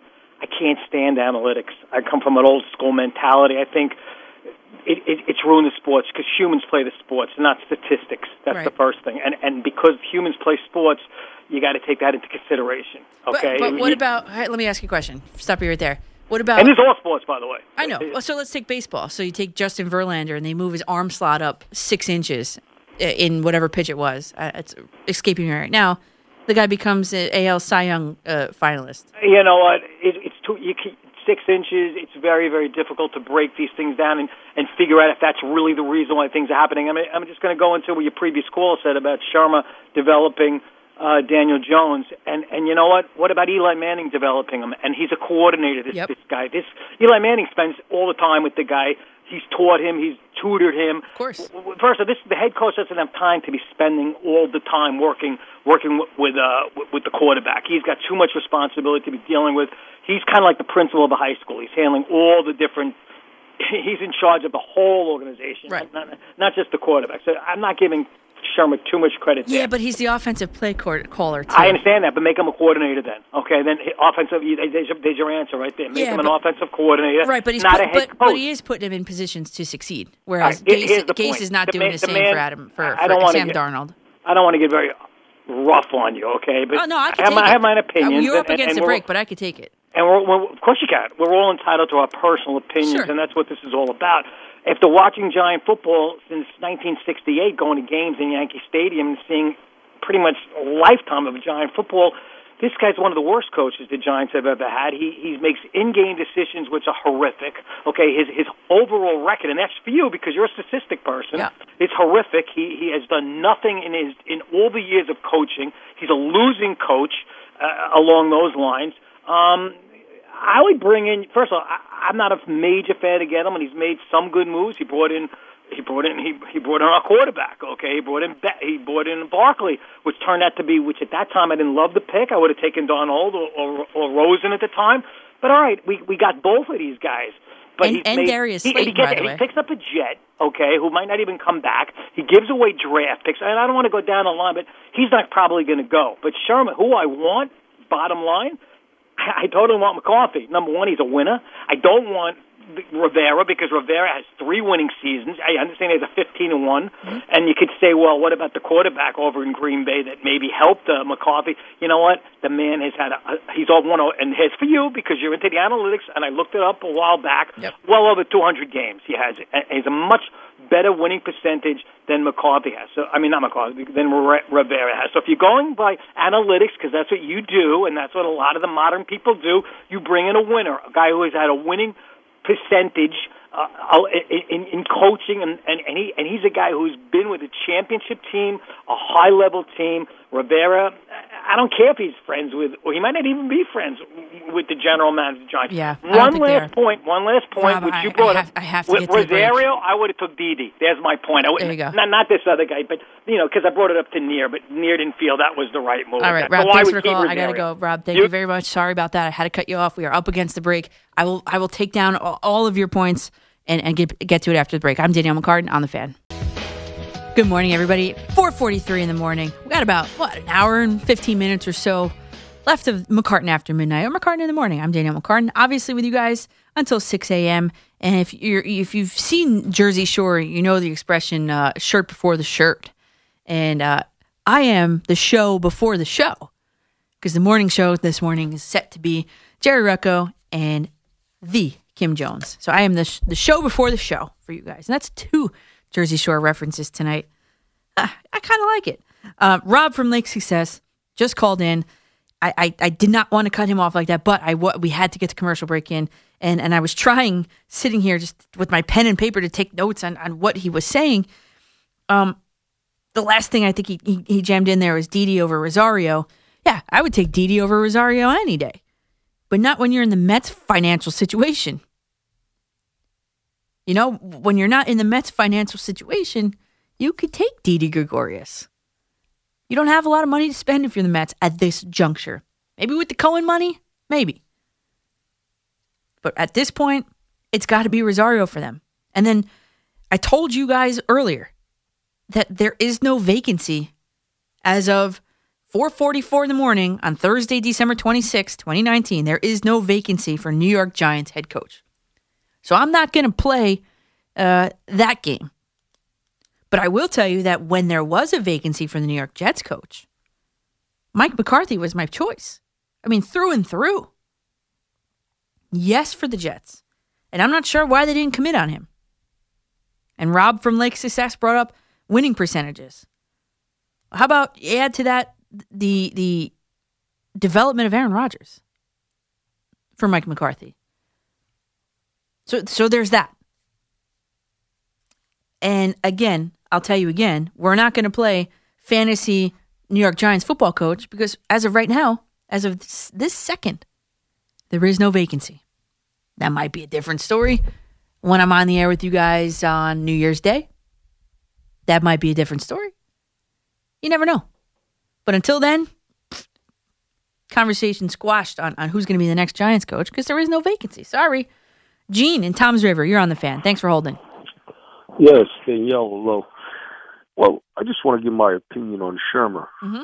Number one, I personally would never have hired him myself. But since he's here, and he is the offensive coordinator, and Daniel Jones, the play caller, thank you. Mm-hmm. And Daniel Jones is progressing under him. Listen, I don't think he's going to be the coach 2 years from now, but I'm all for giving him one more shot, one more year, for 2 reasons. Number one, he's got to shape. Well, number one, the most important reason is I don't want to give Daniel Jones a new playbook. That's right. And that's what the Jets did to Sam Darnold, by the way. Correct. That's what they did. I don't want to do that to him. Yep. Because, to be honest, I don't think the Giants are going to be Super Bowl contenders next year. But I think the most important thing should be the priority for the Giants is to let Daniel Jones progress at least one more season, which is a long time in the NFL. Mm-hmm. And then if Shermer, by some chance, if they don't see major progression from Shermer as a head coach, because right now he is a bad head coach. He's a horrible in-game decision maker. He's really not a good head coach. I don't bust his chops on his record considering he took over two bad teams, the Cleveland Browns and the Giants, who sucked when he came in. Great point. So I don't bust his chops on the record. No coach would have had a great record then, unless maybe possibly it was like Bill Parcells or something. But let's face it, he ain't coming back. He even left the Browns. Correct. Well, let's face it, Bill Belichick did a great job with the Browns. Yeah. I mean, looking back at it, he's the last coach to take them to the playoffs. Sure. Yeah, that's what you're saying. Sure. Yeah. Okay. So number one, I would give him one more shot. The defensive coordinator, I didn't mind him when he's got to go, and they got to make as many coaching upgrades as they can. The offensive line, the coordinator, and next year, if they don't see major progression from him as a head coach, then get rid of him. But for Daniel Jones' sake and his progression, give him one more season. And thanks for taking my call. I really appreciate it. Gene, I appreciate that. And you know what? I mean, for a while, for a week, maybe it was reactionary, but that call on Monday Night Football to just, and this is two parts. In-game decisions, sure. But the second part of that was when, how do I articulate this? I have a problem with NFL overtime rules. That's number one. I think both offenses in an offensive slanted league should get a chance to march the ball down the field. That's first, okay? Now let me articulate the Giants' point. Giants' point is this. If you have Eli Manning at the helm, you need to go and try and win that game. You are. You have to go down that field and win that game. Do not take a knee and just send it into overtime and put it all on a coin toss, knowing you have a defense that cannot hold its own. That, I thought, was the most egregious bad move. And right after that, I was like, man, this is no good. This has got to stop. This is what, 3 weeks ago. This is enough. Enough is enough. Because what happened in the Broncos game, I believe that same week or the week before, same situation. They threw the ball downfield, got a defensive pass interference call, set them up in field goal range to win the game in regulation. Now, against the Chargers, that was. Philip Rivers and the Chargers.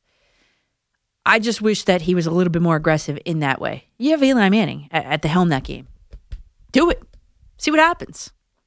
Worst case scenario, what happens? You go to overtime, you throw an interception, and you get tackled. I mean, they had the full length of the field to run. Okay? So that, I was like, oh man, enough is enough with this. But then you look at the past two games. You look at the fact that the Giants with Eli one week and with Daniel Jones the next week put up the two most points in the entire season in those two games. Of course, we're talking the Dolphins and the Redskins, but the Jets couldn't beat the Dolphins. And they were winless at that point in time. You know what I'm saying?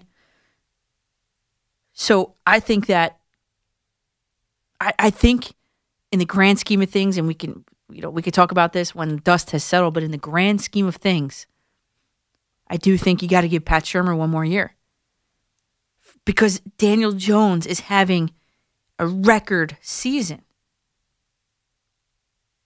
And Pat Shurmur is putting his quarterback in play caller, whatever.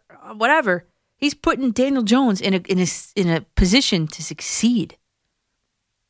And Daniel Jones has been succeeding with a shoddy offensive line, we'll say. Or without a good left tackle, we'll say, maybe even more specifically. Without wide receivers that cannot create more than 2 yards of separation. I mean, really. And once you get Saquon Barkley running north and south rather than east and west, like you did in the last game, that creates problems. And not to mention the fact that the receivers for Daniel Jones, whether it be the tight ends or the people who catch the ball, there hasn't been a consistent slate of them this entire season. And that's another point. And we could talk about Evan Ingram and his future in the New York Giants blue as well, if you want to. Rob, in Brooklyn, you're on the Fan. Good morning. How are you? Can we talk? I'm fine, thank you. How are you? All right. Little thing about his analytics and Rob, just a couple of little things. There's good and bad points, and if we could just touch them, I mean, obviously, it's time in the morning, we're doing like math class, but no. The quick thing is the example you gave of Verlander. It's not analytics, it's more like body mechanics, ergonomics, which obviously is extremely valid. Let me stop you right there. They found it through DriveLine and those programs. It is an analytics-based program. That's how I can get behind analytics. That's how I that do part, yeah. Oh, no, that part, yeah. But what I was going to say, what Rob's point is, and he's not making it clear, that because you put the human element in there, it's not ideal. Right. It's not like casino analytics where you analyze blackjack and you know, like casino wins X amount of percentage because whatever, like that. But of course, it could still be that variable of human element. So it's not perfect. So you can have really bad numbers, but in the long run, it does work out. So it does make sense. But so by saying that, he's wrong, but he's also right because you do put that human element in there. But in the long run, of course, it works out, but it's not perfect. That's the whole thing. Okay. So there is that in there. So that's what some people have, a feeling or a sentiment like against it like that. They're resistant to it. But that's not, that's just an opinion. But again, long run, it does work. All right. But Now your Pat that Shermer variable, point. Go right. Yeah. Excuse me. And then your Pat Shermer point. Well, no, not really a Pat Shermer point, but I mean, Okay. if I would look, I think he has to. I would think I'm a Giant fan also, and Yeah. he does have to go. I don't think he's the worst coach ever, but I mean, they do have to make some changes. They do have to try to stir some things up. It's about time. It's like the New York teams, About the time. Giants, They the just Knicks. did It's painful. it. They just did It's very- it though. Well, okay, but it's painful for the fans. We suffer a lot. You know what I'm saying? Like that. Will the changes be good? Not necessarily, but gotta try something. Maybe we'll hit something one day. Get lucky. I would go somewhere like McCarthy or somebody like that. That's me. I mean, What can I sure, say? but given a new playbook to your second year quarterback, I don't know how that's going to work out. I mean, that's true, but do you really see like him really flourishing and the team really doing well next year? That's the thing. What's the thing? Do you want to take 2 more years or 3 more years? My opinion was he never should have started anyway. To me, I think quarterbacks should still be apprentices and watching on the sidelines for a while. That's me. I mean, the new thing is to put a quarterback in right away. All these rookies. If it was me, which it isn't obviously, I would never play a rookie until he has seasons on the bench and he actually watches and learns the game from the sidelines. yeah, but I don't know because about that's how you that can become because better. the NFL's mark for all-time rookie quarterbacks was set by Baker Mayfield, who was literally just thrust into that Jets game. And we have flashbacks of that. Yeah. And It's a different world. Right, Yeah. exactly. Yeah. I know that I understand. I'm just saying me from my opinion. Yeah. It's a different world now, so of course that happens. But will he flourish next year? Not really. Will he do better? Yeah, he probably will. But still, what are we gonna accomplish in the long run? I don't know. Yeah. Like I said, I would make a move, but that's again, if you make all these moves and then nothing ever happens, so we're always unhappy. So we have something to talk about and call you. There you go. And Bob, thanks for the call there. Listen, I just you can't make another move because the Giants are in turmoil. If Shermer goes, he's going to be the second straight coach fired before year 3. Since 2015, the Giants have gone through 4 coaches: Coughlin, McAdoo, Spagnuolo, who was interim, and Shermer. They would move on to number 5 in 6 years? And then again, the Giants have only had 6 general managers in their history. Why only give Gettleman 2 seasons? This is more, the roster overhaul that is happening in the New York Giants takes time. Gettleman, based on his draft record, as I outlined for you the last time I was on, case in point, Darius Slayton, 171st overall. Darius Slayton has the most touchdowns for a rookie wide receiver in the league. Daniel Jones has the most touchdowns for a rookie quarterback in the league. So in terms of draft, Gettleman is the man. Cap money and his spending with that, I'm not so sure. Shermer, you got to give him based on what has been transpiring over the past 2 weeks, and especially with Daniel Jones, you have to give him another year. That's it. More of your football calls after the break. I'm Danielle McCartan on The Fan. Sports Radio 101.9 FM and Sports Radio 66 WFAN. And good morning, everybody. At 5:05, we are, less than 60 minutes to the end of the show. It's time for you to get on the phone, 877-337-6666. I am the show before the show. Jerry Rucco and Kim Jones coming your way at 6 to 10 a.m. later this morning. Now, we are locked in this conversation of Pat Shermer and his job security and Dave Gettleman and his job security. I'll be honest with you. I have said all along that both should keep their jobs. I still think Dave Gettleman should keep his based on his draft stock that he has compiled for the New York Giants. Let's start with the quarterback, Daniel Jones, rookie. Let's start with the running back, second year, Saquon Barkley. Those are two premier positions. Dexter Lawrence we haven't mentioned yet tonight. He's having a very sneaky good season. I love that expression. He's been doing really good. And then you got Darius Slayton, the star of the draft class besides Daniel Jones. 5th rounder.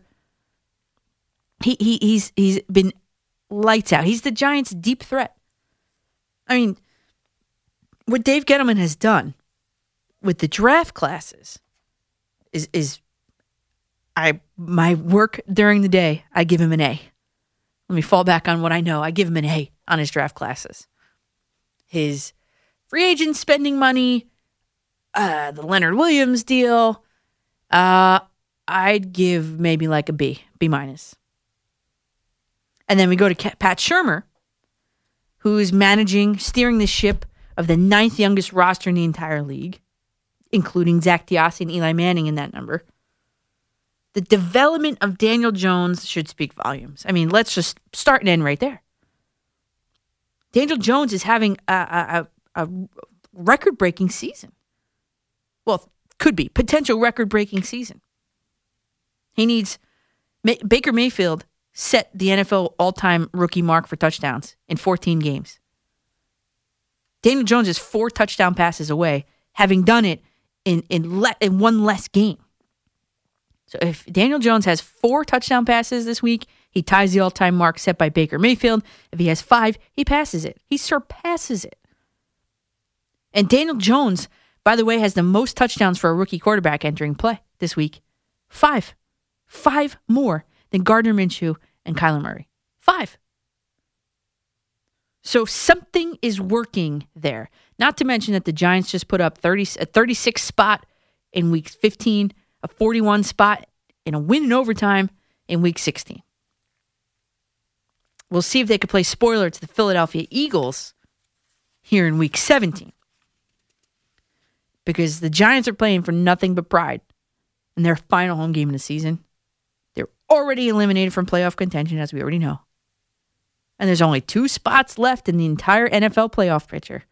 The final AFC wildcard spot, which can go to the Titans. Oh, Ryan Tannehill, huh? And the Titans. With the Raiders and Steelers still in a hunt. And the winner of the NFC East, a division that no one wants to seem to win.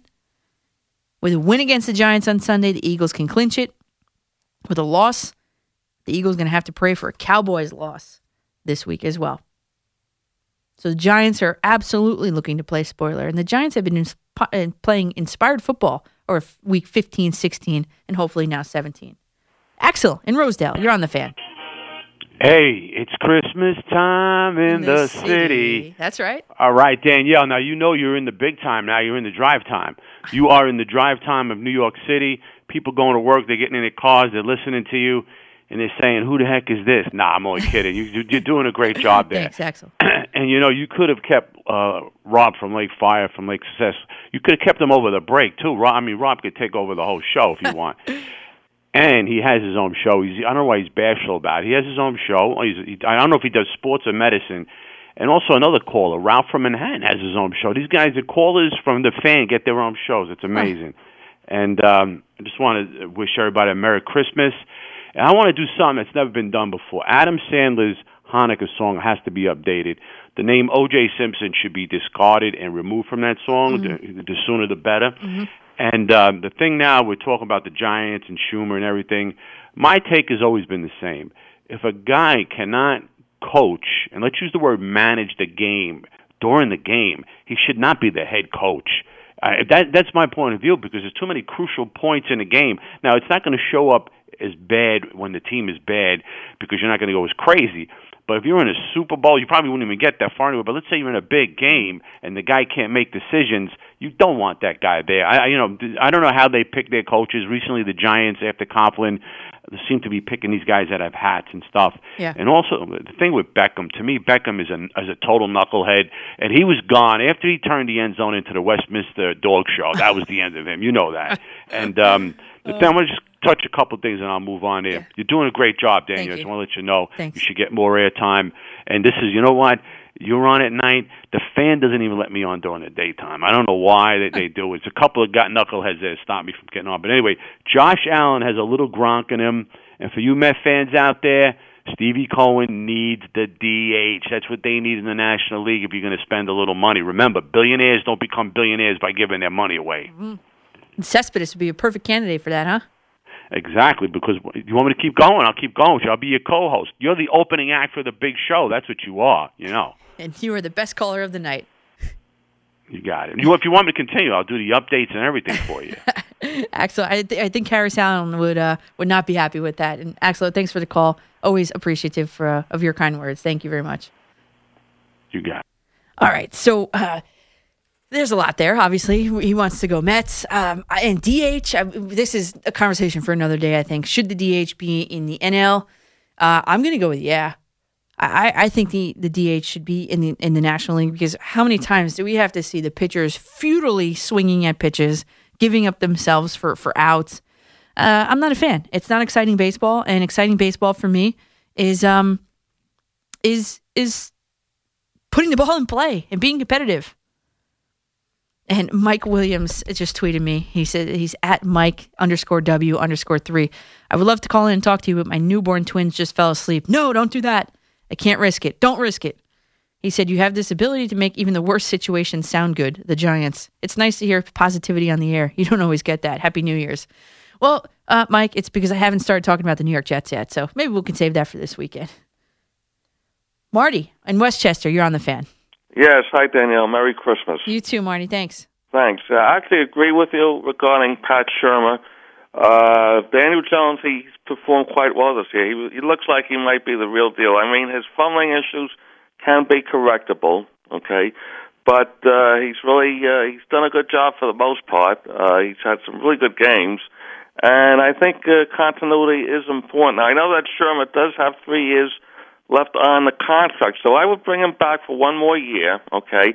And I know there's been a lot of questions about his game management, what have you. Maybe if, let's say, Gettleman goes to Sherman and says, listen, maybe you should give more responsibility to Mike Shula as far as the play calling is concerned during the course of the game. Marty, that's awesome that you just said that, because I was on here at the beginning of the season hoping for that, hoping for Pat Shermer to give up play calling. I don't like when head coaches are play callers. I don't like it. Right. Mm-hmm. It's just too much to manage all at once. Exactly. And you could say the same for Adam Gase, too, with the Jets. Yep. Oh, man. Please. The best drive of the game is the first drive for the New York Jets. Once he takes control, it's all over. It's all downhill from there. Right. And, of course, if you keep Shermer, then you have to keep Gettleman, because if you bring in a new general manager, then he doesn't have his own coach, and that causes problems. We've seen that in the past with Rex Ryan and what have you. So, and Slayton is really a find, you know, and I like the tight end that's been playing the last few weeks, Caden Smith. Yeah, yep. He's come out of nowhere. Oh, yeah, out of nowhere, and which I think makes Evan Ingram a little indispensable, or dispensable. Right. Dispensable. Mm-hmm. Yep. Okay. All right. Always a pleasure, Daniel. Have a great day. Thanks, Marty. You too. Appreciate the call. Right. Yeah, and we could talk about that too. Caden Smith has literally come out of nowhere. I mean, really. And I think that makes Evan Ingram a little bit, I guess the word I'm looking for is dispensable. Because he's often injured. Yeah, he's mentally tough and everything. Sterling Shepard says all that. But Caden Smith, he has, versus Washington, he had his best game. 6 catches on 8 targets. If you do the math, that's a 75% catch rate. 35 yards and 2 big ones, 2 touchdowns. And then you say, oh, well, he just had a really good game. Well, I actually looked at that one step farther. I'm 1 step ahead of you.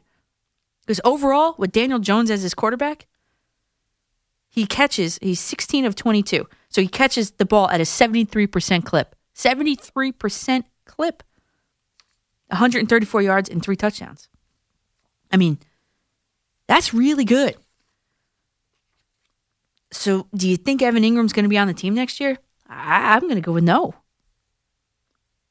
If Caden Smith keeps playing the way he has, I'm going to go with no. And that's not a knock on Evan Ingram. I know he's a matchup nightmare. Obviously. But he hasn't been on the field long enough. He has not been on the field long enough. And by the way, Caden Smith is another Dave Gettleman draft pick. 2019, this year. Round 6 even. 1 round later than Darius Slayton. Pick 176. Tight end he's born in Atlanta, Georgia. College is Stanford University. I mean, I like Gettleman's ability to evaluate talent, young talent. For that reason, he should be given the keys to continue this rebuild after saying goodbye to so many players.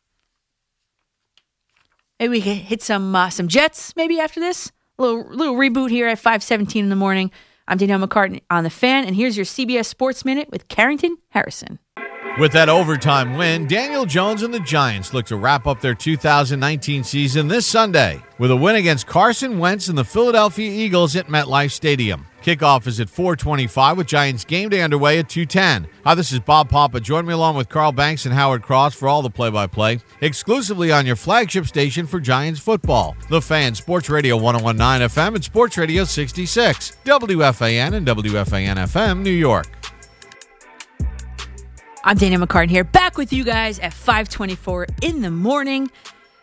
Man, I love New York this time of year. Oh my God, that's the third Jersey Shore reference. I did not mean to say that, but I've referenced Jersey Shore 3 times tonight. Oh my God. I am the show. Let's keep it going then. I am the show before the show. Jerry Recco and Kim Jones coming your way at 6 a.m. And I opened with, obviously I'm very into music and things like that. You guys know that by now. But I opened tonight with the song I picked for the Jets was Marshmello and Kane Brown, One Thing Right.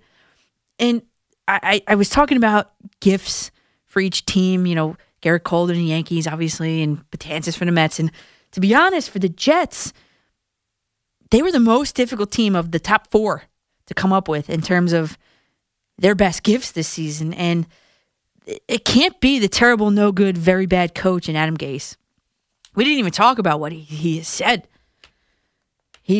How he reacts to criticism and the line from the New York Daily News. Oh, he doesn't care what you think, Jets fans. He does not care what you think.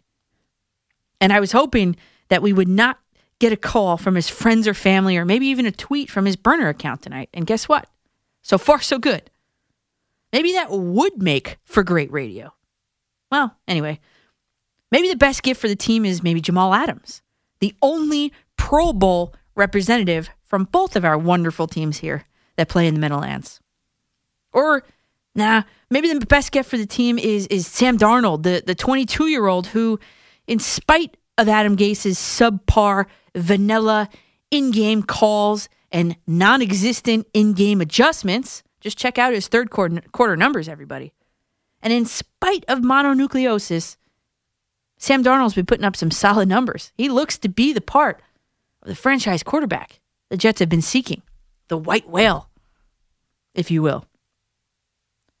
Maybe not. Maybe if it's not any of the 3 of them, maybe the one thing that the Jets did get right, got to be defensive coordinator Greg Williams. His unit has been absolutely decimated with injuries this season, and it started with C.J. Mosley. The most visible, the most important, probably the highest paid if you looked at it. And it was ever evolving. You got to think about all the different guys coming in and playing different spots. Think the Leonard Williams trade even. Have you heard one single excuse from Greg Williams or any of the players on his unit? Nope. Unlike the head coach, the answer is no. Regardless, Williams' defensive unit is ranked 2nd against the run and, 15th against the pass, which isn't terrible. I saw a quote from Arthur Mollett, and I just loved it as a coach myself. And I always preach this to the kids on my team. It lines up with my coaching philosophy. Mollett said about Greg Williams, practice how you play was the quote. That's what I say. Mollett said, Greg does a great job at practice putting pressure on us to to be great so that when I get in the game, I feel like it's easy. I already know my job, and I already know what I need to do. All I have to do is execute. There's no pressure. I do my job and have fun with the guys on the field. I mean, come on, that's awesome. So guess what, Jets fans, though? While Greg Williams is a great gift, he might be ripe for regifting. Jets fans, I think you should be a little worried because, in my opinion, I think Greg Williams is in a great position to win NFL's Coordinator of the Year, Defensive Coordinator of the Year. The award has only existed since 2014, but 4 of the 5 winners went on to get head coach jobs the very next season. And Jets fans can only hope that if it all comes true again, that Williams will be at the helm of New York Jets in 2020, despite what Christopher Johnson has said. In spite of Christopher Johnson. And for the Giants, I mean, I had to go with the song Sebastian Ingrosso and Alesso of Swedish House Mafia, formerly featuring Ryan Tedder of One Republic, Calling. I mean, if you don't know that song, you got to download it. It is a pump-up song if I ever heard of them. But the gift for the Giants, and I picked that song because that was a song that was playing on the video of Eli and Daniel Jones playing Flip Cup at Green Rock in Hoboken. So heads up to Green Rock. Shout out to Green Rock. That was the song. And then the best part of that whole video was Eli Manning taking a page out of DJ's Belmar book, picking up the napkins and throwing them when the beat dropped. I mean, that was awesome. But the gift is the fact that you have 2 egoless quarterback working towards a common goal on the field, genuinely enjoying their company off of it. And Manning and Jones seem to me, I'm not in that locker room, but they seem that they're not just work friends. And it seems, and that in this situation is awesome to see. Manning, the longest tenured Giants quarterback, is welcoming his replacement that same day that Daniel Jones became the only rookie in NFL history to throw for 350 yards and 5 touchdowns with no turnovers. And now he's chasing the NFL's all-time mark for touchdowns for a rookie quarterback. I mean, he already has the most touchdowns for a rookie quarterback this season.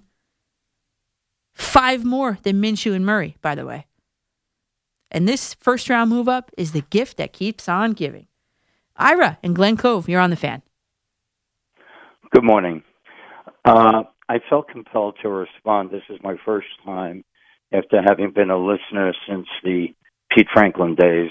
By the way, I enjoy your show very much. Thank you. I appreciate it. I am emphatically, unequivocally in favor of terminating Pat Shermer as the head coach of the Giants, and I'll give you the following reasons. Good.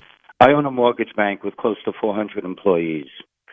As the owner of the bank and the person that sets the tone for my bank, I have to exhibit leadership, good decision-making. I make mistakes all the time. Pat Shermer, for the first 12 games of the season, had Daniel Jones, a promising young quarterback, 6'5.5", speed like Kaepernick, accuracy superior to Eli.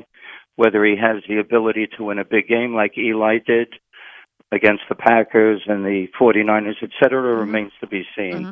However, you don't put this young fellow in between the tackle positions almost every down and not roll him out like Kirk Cousins, a solid NFL quarterback, who, if you watch the game with Shermer's assistant last year calling the plays for the Vikings, and Kirk Cousins rolled out about a dozen times on a soft back rollout to buy himself an extra second and a half, with Jones having inadequate time typically and having the pocket cave in on him.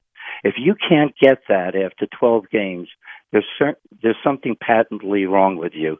In addition, when you have Saquon Barkley, who is perhaps the most gifted running back in the NFL all around, and you're running him between the tackles, and your play call format does not throw the other team off balance, when you do not help your offensive line by calling predictable plays as if you have the Green Bay Packer offensive line from 1961, then you're inadequate as a head coach.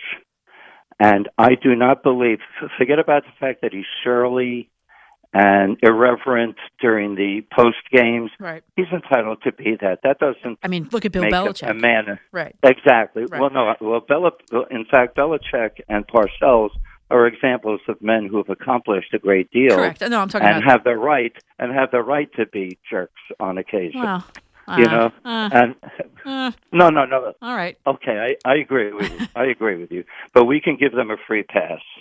But I don't care about Shermer's post-game style. What I care about is his ability to be a leader. If I'm a leader, I tell Jerome Betcher earlier in the season, put in Love, put in Ballantyne by game 8 or 9 when the handwriting's on the wall and you know you're going nowhere. When I tell him to put in all of the young guys, obviously Peppers got hurt. That was a blow because he was showing a great deal of promise. Yep. But the blitz schemes, there are so few 10 yards downfield for DeAndre Baker, who will turn out to be a Pro Bowl honorable mention in my estimation in the future. Yeah, good player. And He's a good player. He will be an excellent player. Yep. They stemmed his progress by putting him in an untenable position in the way he was 10 yards downfield for the first 8 to 10 games. Yep.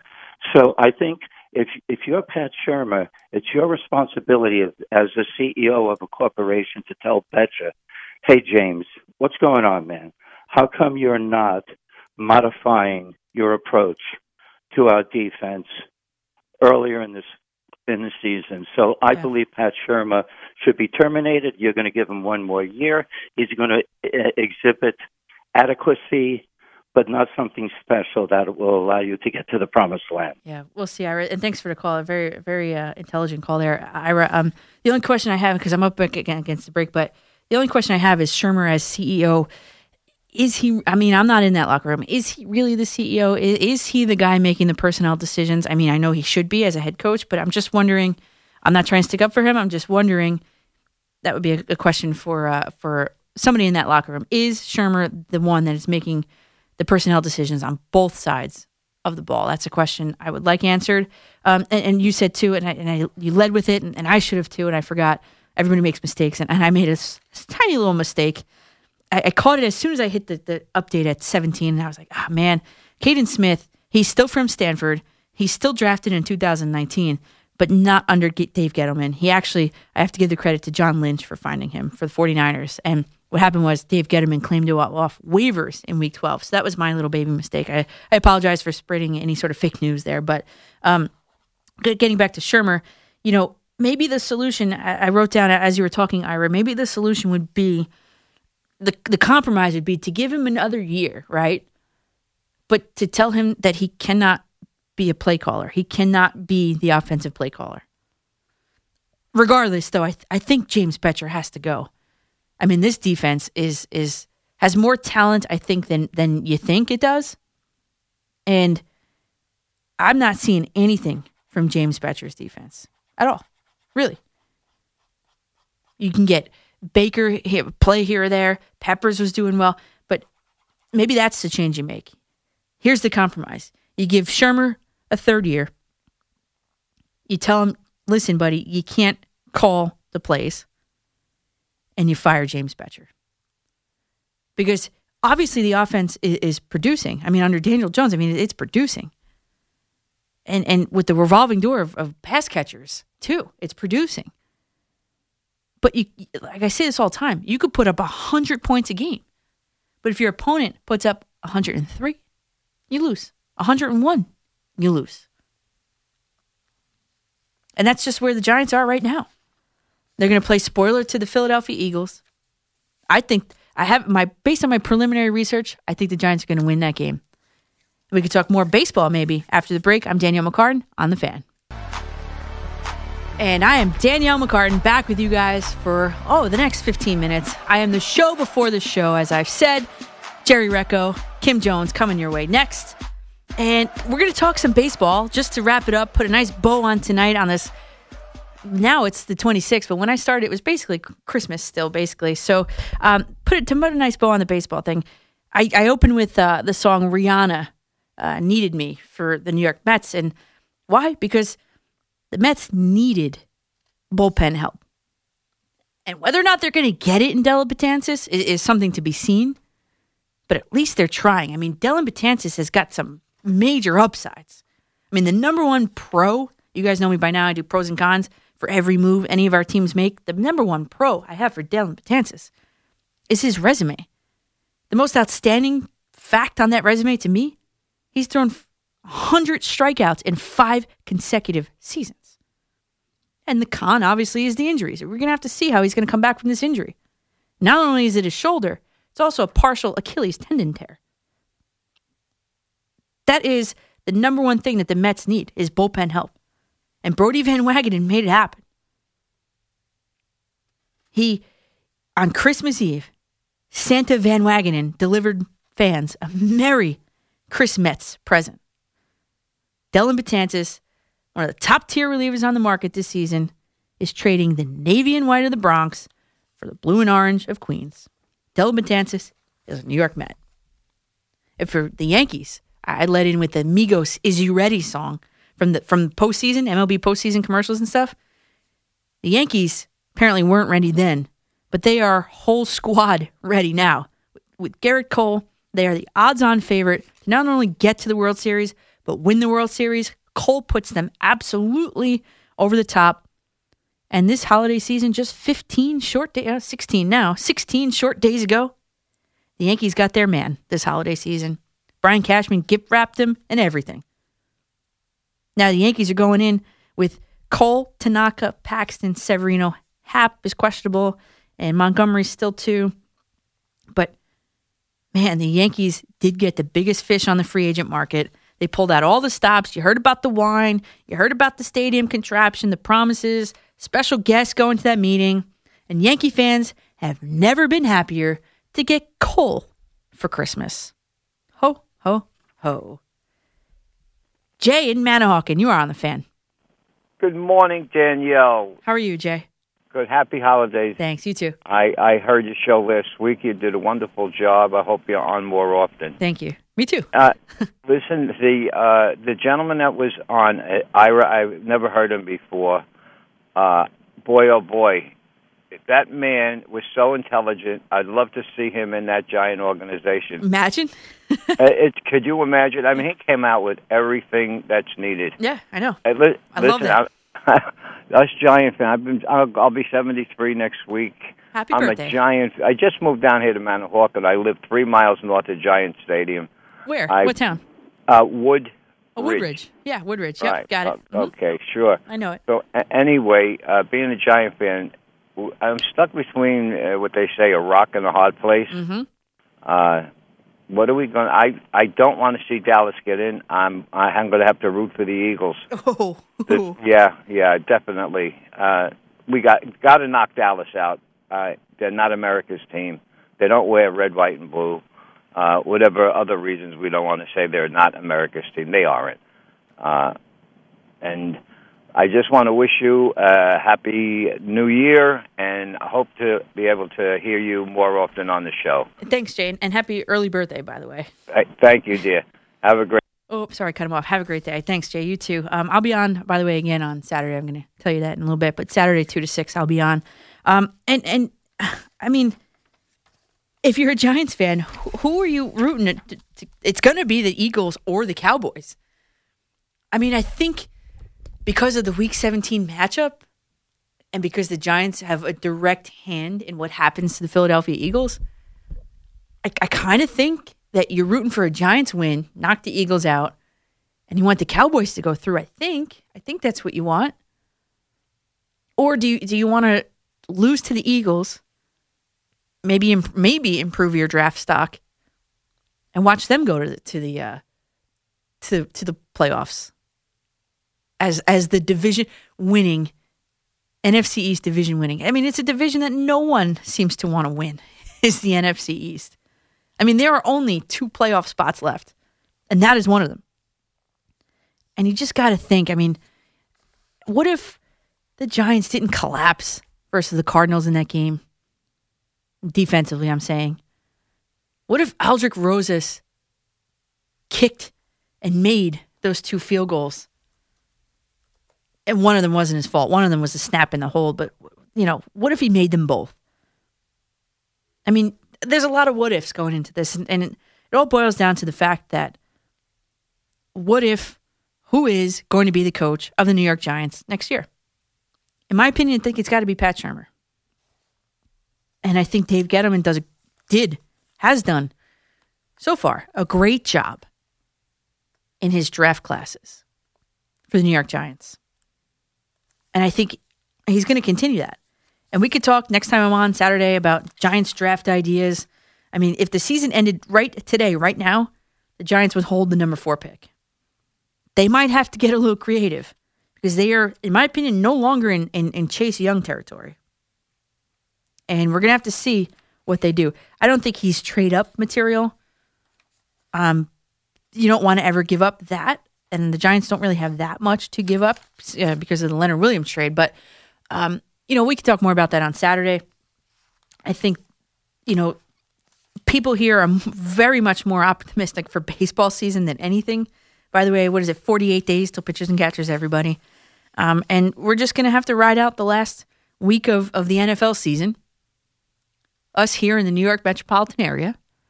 And like we have been doing, trained to do over the past couple seasons, we'll have to sit back on our couches at home with some popcorn and watch what goes on in the NFL playoffs. Because our teams, both of them, are not part of it.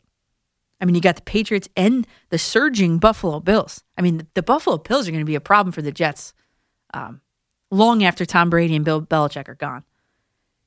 And maybe because I live in the area, I just thought that once you've endured so many years of Belichick and Brady winning the AFC East 16 out of the past 17 seasons, I think it is. I mean, you thought the Jets were going to be the ones to take over. Maybe that's selfish being from this area. But the Buffalo Bills, with Josh Allen and what they've done and that defense, I mean, this might be a very competitive division for years and years to come. Or it might not be. But I do think the Jets have their quarterback in Sam Darnold. I think they do not have their coach in Adam Gase. You guys know that listen week in and week out. Adam Gase doesn't care about you guys. His response to the criticism is the line, and I'm not going to say it because Sus, I don't want to have you have to dump me off the air here, but the criticism from Adam Gase in the New York Daily News is, I'm rich as that a report from the New York Daily News. And furthermore, from the same article, it says that Gase has also said behind closed doors that his give a blank meter is low when it comes to critics, since he's got enough money in the bank now, thanks to Christopher Johnson. So go ahead, Gase supporters. Get behind your coach who doesn't care at all about you, holds a lifetime head coach record of 29-35, and has lost 26 games by double digits. You keep defending him. And we are ready to hit the break and close out the show. McCartan in the morning, McCartan after midnight, whatever you want to call it. I am Danielle McCartan on The Fan. With Altis One, enjoy Wi-Fi that blankets your home. Hey, Altis One, start the Boomer and Geo Show. Sports Radio 101.9 FM. The Fan. And Sports Radio 66. WFAN, New York. And for the last time on this wonderful morning, the day after Christmas, December 26, 2019, I am Danielle McCartan, and this has been a fun, great 4 hours. I will be back on. Let me see. It'll be Friday night into Saturday morning from 2 to 6, and we'll obviously have a great Eagles-Giants preview. We'll have some great Jets, Buffalo Bills, the JV Buffalo Bills preview. The Jets are 1.5-point underdogs as of, last night when I checked, to the JV Bills. And last I checked, the Giants are 4.5-point underdogs to the Eagles at MetLife. It is no longer a 1 p.m. game. They flexed it to the 4:25 p.m. slot. And I like that because now the Jets and Giants are not playing at 1 o'clock. You guys know I complain about that every week, how they play both at 1 o'clock. Now you can go successfully from one to the other and catch all of both. So I like that. And the Giants this weekend and the Jets, they're playing for nothing but pride this weekend. And I think preliminarily, I didn't scale this out as I always do, but preliminarily, I do think the Giants are going to pull this one off. And I do think that when you get to the Jets-Bills game, I think the Bills are gonna pull it off. I'll give you the scores and stuff on Saturday next time I'm here. We also talked a lot of Mets and Yankees for the first, 2.5 hours, which was great. Suggestions for the Yankees: dump J Happ, add a lefty bat. Does Josh Hader even fit in the Bronx? My short answer is no for that, because you just don't know. I mean, they're going to want Andujar or Urshela in a deal, and you just don't know what either of them really are. Urshela coming off a career year, and Andujar coming off an injury. So I don't think you pull the trigger on Hader just yet. That might be like a trade deadline thing. And of course, the Mets, Dellin Betances, what he brings and potentially could bring to this team. We talked about the value of Jeff McNeil and Rosario versus Lindor. That's not so far off in those numbers when you really look at it. And I presented them earlier today. That is not so far off. So I just want to thank all of the callers, guys. Could not have done it without you. It's been a fun 4 hours. Love coming here. Great job to Sus behind the glass and to Harris Allen on the updates. Merry Christmas, Happy Hanukkah, even Happy Kwanzaa. And you've got Jerry Recco and Kim Jones up next. See you guys early morning, Saturday, December 28th, 2 a.m. to 6 a.m. And in the meantime, you guys can hit my social media channels. If you're on Twitter, it's at Coach MCCARTAN. And on Facebook.com/Coach McCartan. Let's keep the conversation going. Until then, bye, everybody.